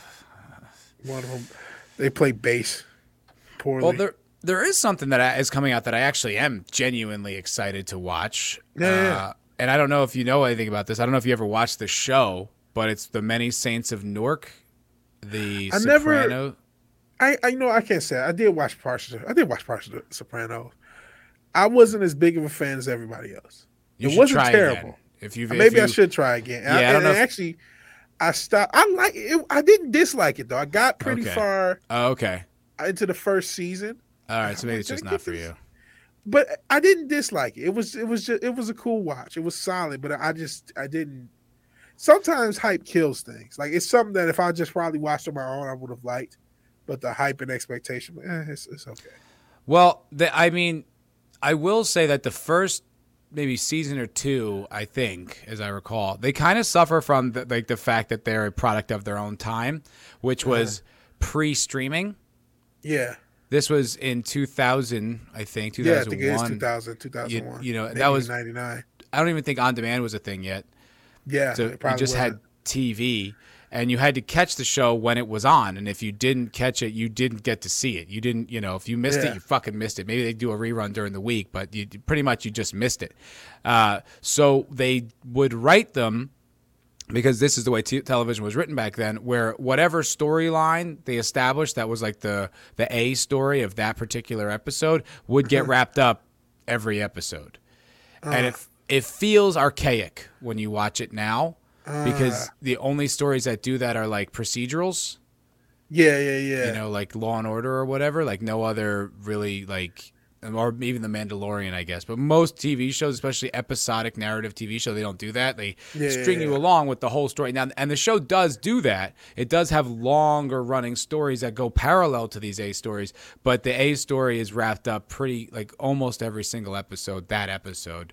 And it kind of like grinds with our more modern sensibilities. So I will say that there is that part of it that kind of feels a little different and weird from what we watch today. Maybe I should give it another watch. But I have seen the advertising for the mini Saints of Newark, and you said you are excited for it. Yes. Okay. David Chase is involved. Cool. And like he's the director, I think, or at least the writer, and he was the producer of the whole show. From the start to finish. It's his thing. And I'm not a fan simply because David Chase went to my high school. That is just a coincidence. Wow. Illuminati confirmed. No, are you worried? Because like, is David Chase one of those wokies? Like, are you worried? No, he's never. He is pretty based. Okay. Because like, that's why. Do you worry? Is it gonna be woke? Hashtag. Yeah, Tony. It's a prequel, right? Yes. Maybe Tony before he was sucking dick before you didn't know. He was celebrating his LGBT. He was celebrating his Latinxness before. I've never heard a mob leader. I've never heard anything like about him that I would find controversial. All right. Like I just heard him just being a solid, just like really respectable television writer who, you know what I mean? Like basically I think he just did this one show, maybe like a few other things, but that was just his thing. And I guess this is a prequel to it. Do you want to watch the trailer? Yeah. Let's do it. All right. As we get it up. And Sister Diddle says, get ready for woke gangsters. Yeah, that's what I worry about. Like that Bill Burr sketch from SNL last year? I didn't see that. I don't remember. It was actually kind of funny. Yeah. Because it was like this old mobster just gets out of jail and he just kind of starts dropping like these sort of racial stuff. Like I see all these damn Mexicans on our block and they're like, whoa, what do you mean by that? Why are you saying Mexicans? Like even the mob got woke. I thought that was pretty funny. No. I thought that was a pretty good I wonder joke. if the mob is woke now. Like, hey, stop being a fucking bigot. The progressive mob. Yeah. That was Progressive pretty funny. mob, yeah. Yeah, Ray Liotta. What do you want, Richard? I'll be honest with you. I want money. I want to do a good deed.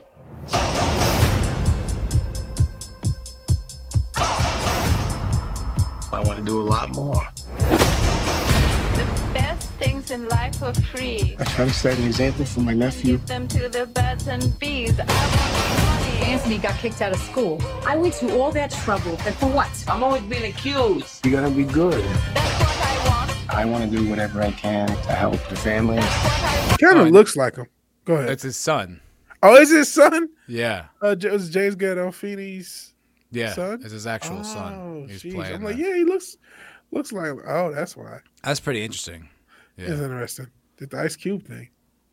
Yeah. Yeah. Which they did really well, I thought, with that movie. Yeah, I really liked that movie. Straight Outta Compton. Yeah. I thought that was good. Yeah. Money don't get everything, it's true.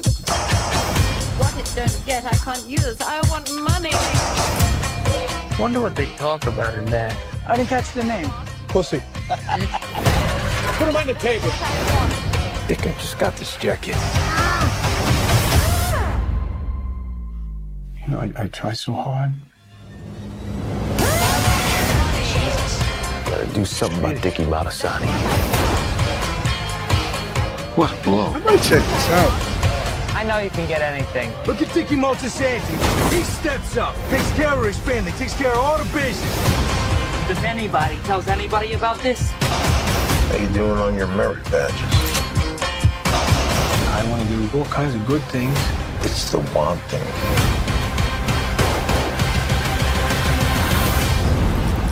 Pain comes from always wanting things. But what do I know? I'm a murderer. The best things in life are free. Got myself a son. Hi, Christopher. Hello. Okay, all right. It's like a scam or something. Some babies, when they come into the world, know all kinds of things from the other side. That's what I want. Yeah, I definitely want to see it, man. I got no complaints. So even though I'm not a huge Sopranos fan, I do like a good gangster movie.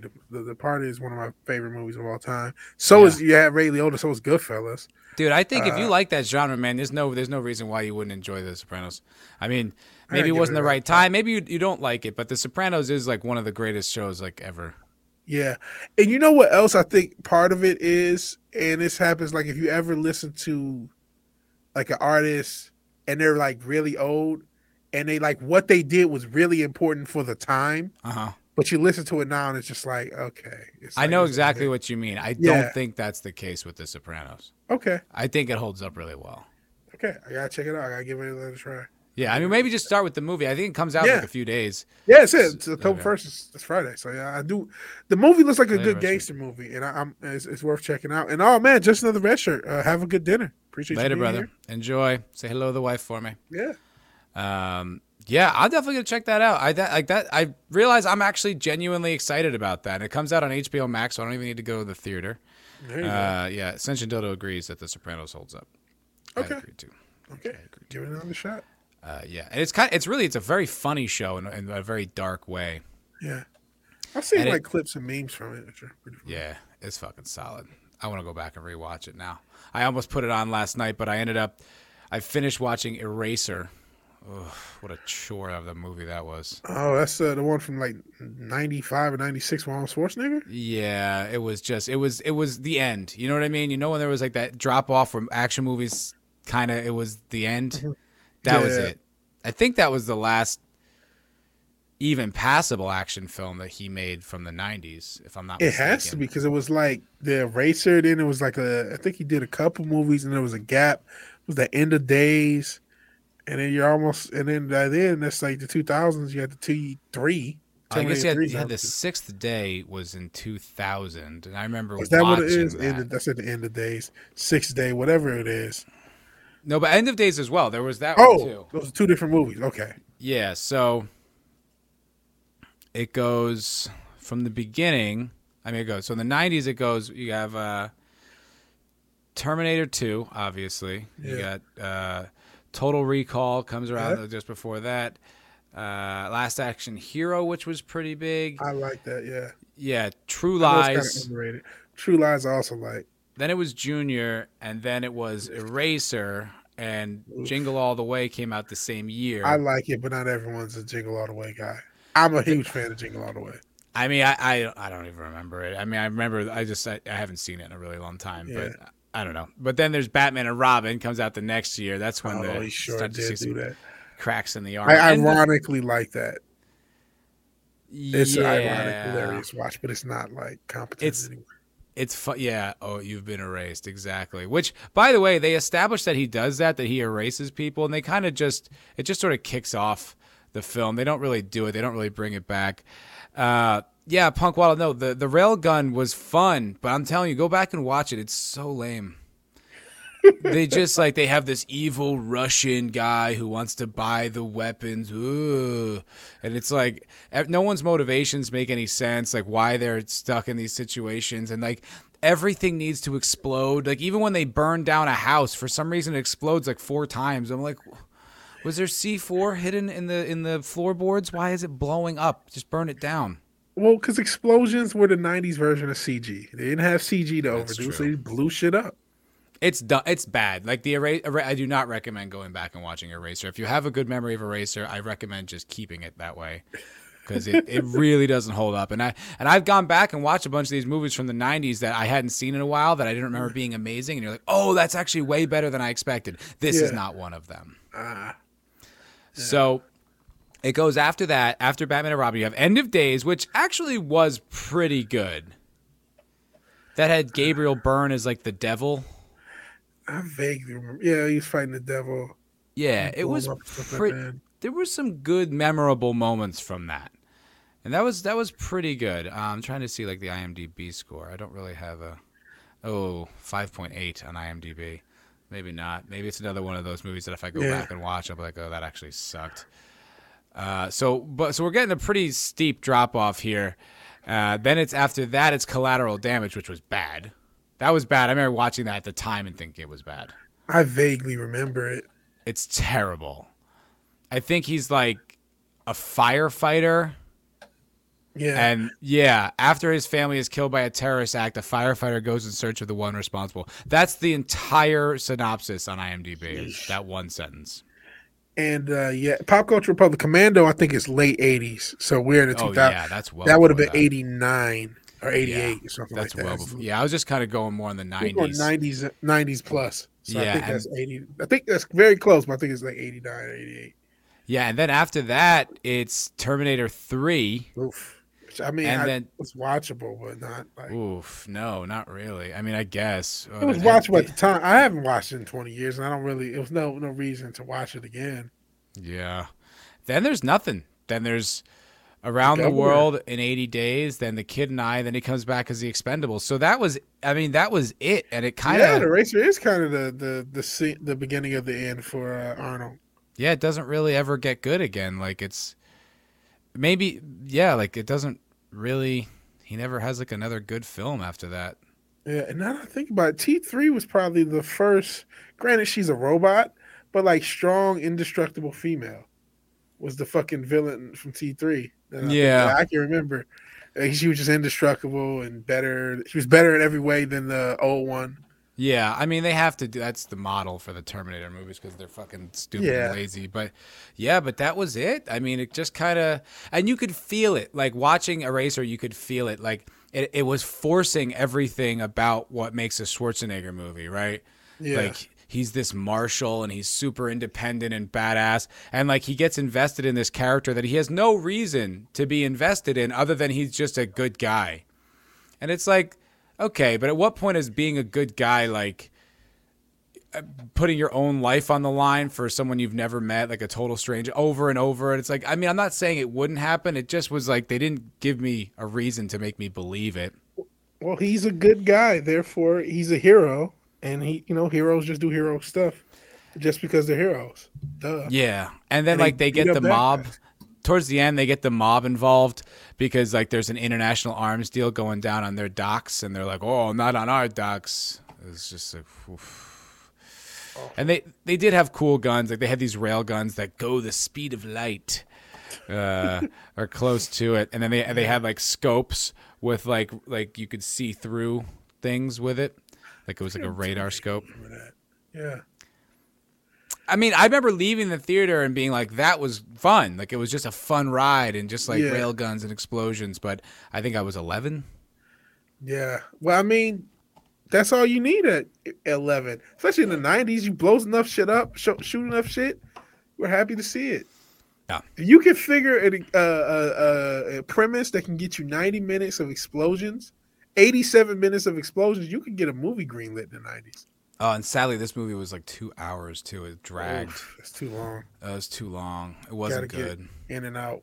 It was stupid. And it had like good moments, like James Caan was the villain, which was great. Who doesn't love James Caan? Yeah. And then he had like, what's it called? Like, there was this really cool scene where he jumps out of a plane with a parachute, and then like a commercial airliner, and James Caan goes to like the commercial like pilot, and they like circle the plane back out around him as he's like got the parachute, and he has to like ditch the parachute and pull the reserve. It was cool. That was very cool. Yeah.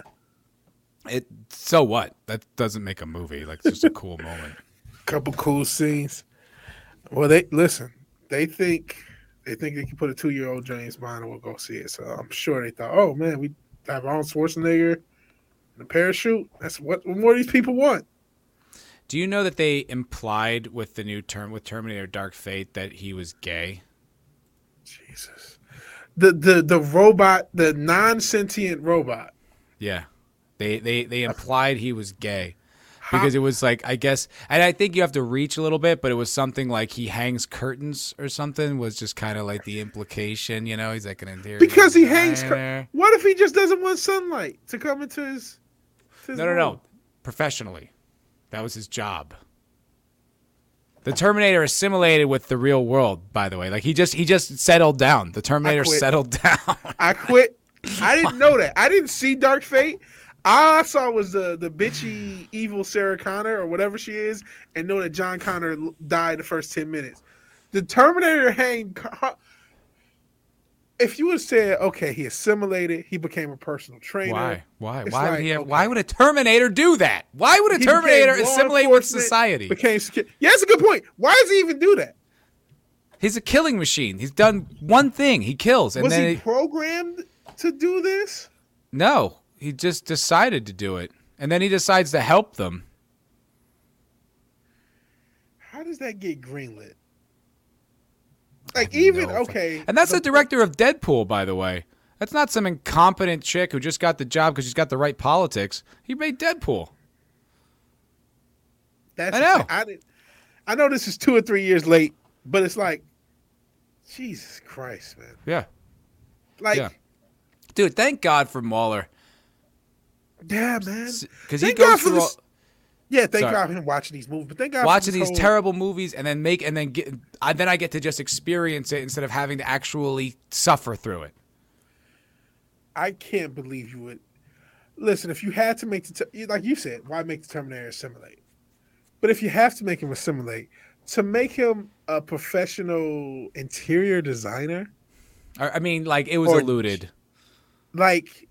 You're literally trying to be funny. That's what makes you think. This is why we are conspiracy theorists. Yes. Because you're taking this uber masculine character, which logically should not even be doing any of this, should have no human emotions, should have no sexuality, and technically because he's not human, can have no sexuality.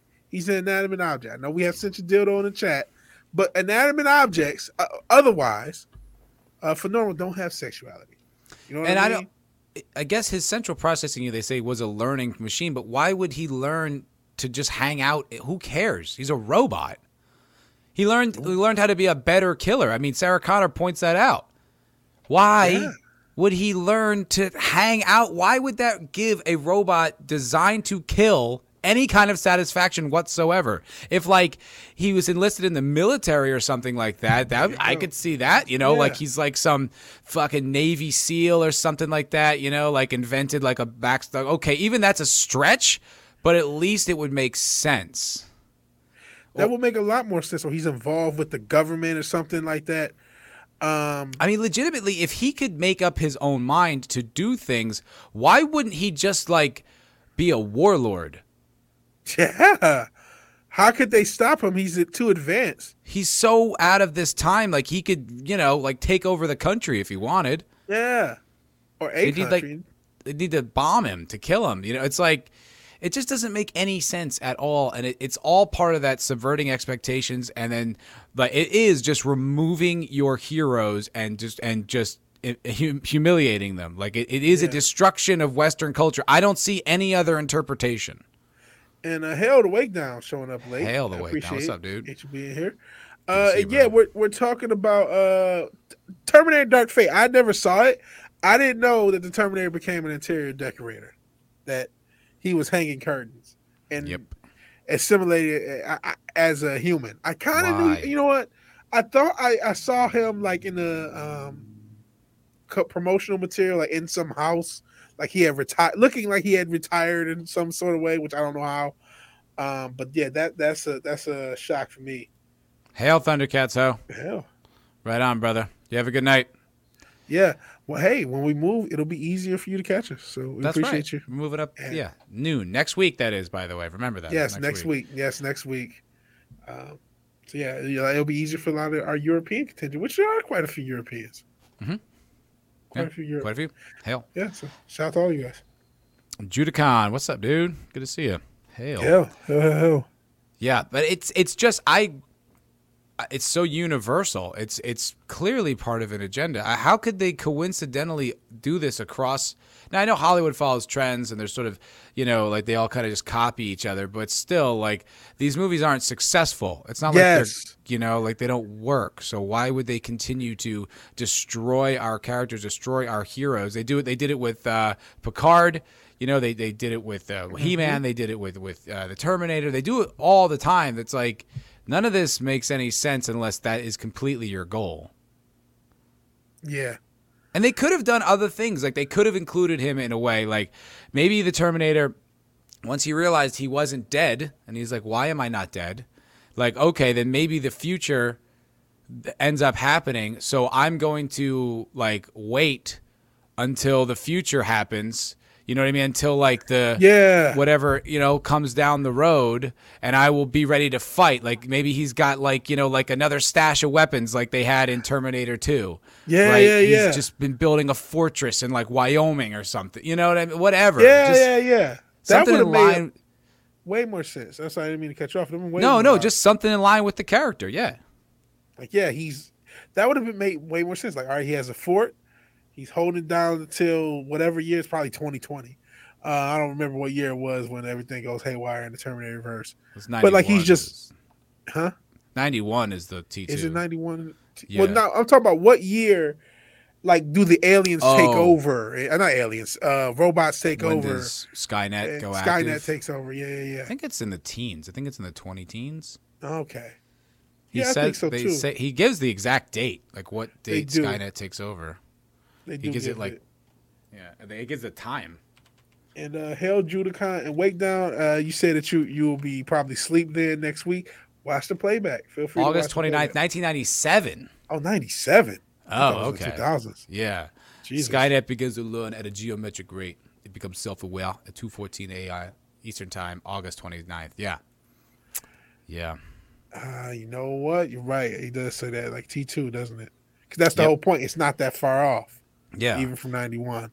Well, it's like I was just thinking. I'm like, as I'm Googling that, I'm like, I get that kind of like nostalgic, like positive feeling about like the lore of the Terminator thing. Like, oh, I can Google this. Like, this is a thing. It's like, and it hit me. It's like, look, I wouldn't even care if they stopped making entertaining things. Like, if they just stopped, if like the entertainment industry died, there was no more good film and television. Like, that would suck, but we'd all figure out other ways to entertain ourselves. It's the fact that they go intentionally to ruin these things. Yes. That's what really is bullshit.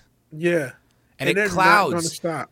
And it clouds what was good. It's like you have to mentally separate out what they did to it to what the actual pure thing is now. And that's going to like fuck it up for future generations. Yeah. And Wait Down, what you're saying, because he sent you dildo saying that. I've said that we got to focus on making content that we enjoy. And like every time it's the first time. I mean, we got tired of how many Tom Hardy characters have LGBTQ references to them just this episode. I mean, yeah, it's true. We do act like it's not the first time, it's not the last time. Not it's even going to keep happening. Yeah. And we do need to start focusing on making content, which is what we're doing. And we talked about the Rippaverse. We keep championing that. We need alternatives. And they will spring up. It takes some time. It takes time. Movies aren't cheap. No. We're going to have to start small. We're going to have to start with maybe things that don't have the best production value and I don't see full length stuff. No. As far as entertainment. And who knows like what it'll look like, what it's going to be. I mean, maybe it's just streaming. I don't know. But it's maybe it is. But that doesn't make it any less painful that these things are the way they are, and it's like it's tough because it is modern entertainment. Like we were just talking about before you got here, Wait Down, we were talking about probably watching like the Hawkeye show. You know what I mean? Because it's like, it doesn't look too bad. And Vidge is like wants to watch the Spawn movie. You know what I mean? Like, oh, thank you for the subscription. Yo, Fran. Thank you for the subscription. I appreciate it, brother. But you know what I mean? So it's like, it's not that easy to completely separate your emotional attachment to these things. Yeah, and that's why they do it. That's why they constantly pick these characters, these franchises, and they're going through every bit of the well. Every single bit. The Wonder Years. Like, did you really need to make a version of the Wonder Years where now they're black in the 60s and civil rights movement. Yeah, what do you like think if you they're gonna really talk about? Yeah. if you really cared about the Wonder Years, you would just remake the Wonder Years or show a continuation. If you really cared about civil rights, you would just tell an actual story that happened. But you don't really care about either. Nope. You care about pandering and using the franchise that people know, and then pandering with agenda. And then if it's not successful, you could just scream, "Hey, everyone's racist, it's the folks." And it's like, this is like, ma'am, this is a Wendy's. I didn't come here for that. I didn't come here for your agenda and your garbage. And I came here to just see a fucking TV show or a fucking movie be entertaining. That's it. Yeah, and it's like we talk about all the time. We had no idea how spoiled we were in the 90s. You know? No, we didn't. We took it for granted. We really did. And because we could, like I said, there's no way we could have known, but it still sucks. Wait down. I think I'm the only person who watched the Hawkeye trailer with a critical eye and didn't see much to be concerned about. If it mirrors the feel of the trailer, it might actually be decent. That's what we were saying. Yeah, that was our thought. And it was shocking to not really see things because they show the main female character not as a Mary Sue, but as somebody who clearly needs mentorship. But Ascension Dildo with the not wrong. Red not pill. Wrong. I agree. Trailers don't mean shit. It's true, but it's like that's all I have to go on right now. The showrunner used to be the executive story editor for Mad Men, which is a pretty respected show. So I don't know. We'll see. Look, I'm not going to be the kind of person who will protect it if it sucks. Like that ain't sucks. Happening. You'll hear me talk about it. Hey, but you know what? It may be something because I haven't reviewed anything regularly since WandaVision. I was doing WandaVision. I did Mandalorian streams. Maybe I'll go back into reviewing it weekly. Yeah. I know I'm definitely going to do it when the new season of The Expanse comes out, which is, according to some Indian magazine, I guess, coming out in December, which seems quick, but we'll see. I don't know. Yeah. All right, you want to wrap it up, my friend? Yeah. We didn't really expand because on Dave Chappelle's special. Oh, that's right. Yeah. I guess there's we can cover that real quick. Real quick. I mean, it's not really anything. I just want to talk about it with you, but he's got a new special coming out. Yeah, when is it coming out? Netflix just released a teaser for it earlier. I saw that, so let me see. I don't know if I want to watch another. It's not even really anything. It's just like it's basically just saying Chappelle's got a new special coming out. But okay, let's see. I wonder. He's been the only comedian of note in the mainstream sphere that's been like doing big things. There's a lot of YouTube comedians and Instagram comedians that aren't even in the culture war that are good. Mm-hmm. So, but like if you're talking about stand up, and it's that's a weird technological thing that there's a new brand of comedian outside of stand up. That's true. There's an internet comedian, and that's his own medium. But for stand up, like there's no one of note in the mainstream outside Dave Chappelle, as far as I'm concerned. It's Kevin Hart, but like he doesn't even do stuff anymore. But he's not like I don't look to Kevin Hart for insight. Not for insight, but he had a time where he was pretty funny. Yeah, no, I'm not saying I never thought he wasn't funny. I just thought he wasn't as poignant as Dave Chappelle is. Yeah. So anyway, it comes out on the 5th, October 5th, the new Chappelle special. Cool. So that's coming up. So we'll see. Rusty Dragon is saying Nerdrotic bit into that trailer pretty hard. I don't know which one he's talking about. Are you talking about the Chappelle or Hawkeye? Okay. Hawkeye, I believe. We'll see. I thought Sticks and Stones was genius. Yeah. Chappelle's last special. I thought he handled the way he could talk about all those things like so brilliantly to get his point across, but also like acknowledge other people's points of view. It was pretty brilliant. Yeah. But, this would be his first one post-Coof, won't it? Yeah, he did do the one. He did like that short one, 8 minutes or what? Like he did like a little commentary over the summer about the George Floyd thing, which was really him just sounding off. It really wasn't stand up. I think I do vaguely remember that, but yeah, so this will be his first thing post-Coof. We'll see how that goes. I'm interested in seeing it. Like I said, Dave Chappelle's he's one of the few comedians, if not the only comedian, that has any weight to what he says. So I'll see what he says. Yeah, and he seems untethered. Like he really says what he believes. I don't agree with him all the time, but at least I know it's coming from a real place. Yeah, and that's more than you can say with a lot of stuff. Because I I don't think any of this stuff is genuine. I think we kind of beat that dead horse throughout all the stories we covered today. That there's no genuine nature to any of this. It's all agenda driven. It's all like it's never about entertaining people or even informing people. You know what I mean? You guys don't. That's why I said what I said about the Wonder Years. You don't really care about informing people on civil rights history. You care about rewriting civil rights history and virtue signaling. And virtue signaling, yeah. Look how great we are. Sentient Dildo doesn't agree with everything with anyone. Yeah, nor should you. Except for us. Obviously us. But anyone else. All right, let's wrap it up. Oh, sorry, go ahead. No, that was it. I was just saying you shouldn't. You should never agree with anyone all the time. No, you shouldn't. All right, yeah, so this was Culture Crime Fighters episode, what was this, 32. 32. Right on. This was fun. Thanks for hanging out with us. Thank you for the new subscription, Yofran, and everyone who was hanging out with us. Rusty Dragon, Punk Waddle, The Wake Down, Hale, Sentient Dildo, Red Shirt, Judicon, Thundercats Ho, Brightest Day, Islington Girl, all the regulars. Love you guys, and make sure next week, noon. Next week, noon Central, 1 p.m.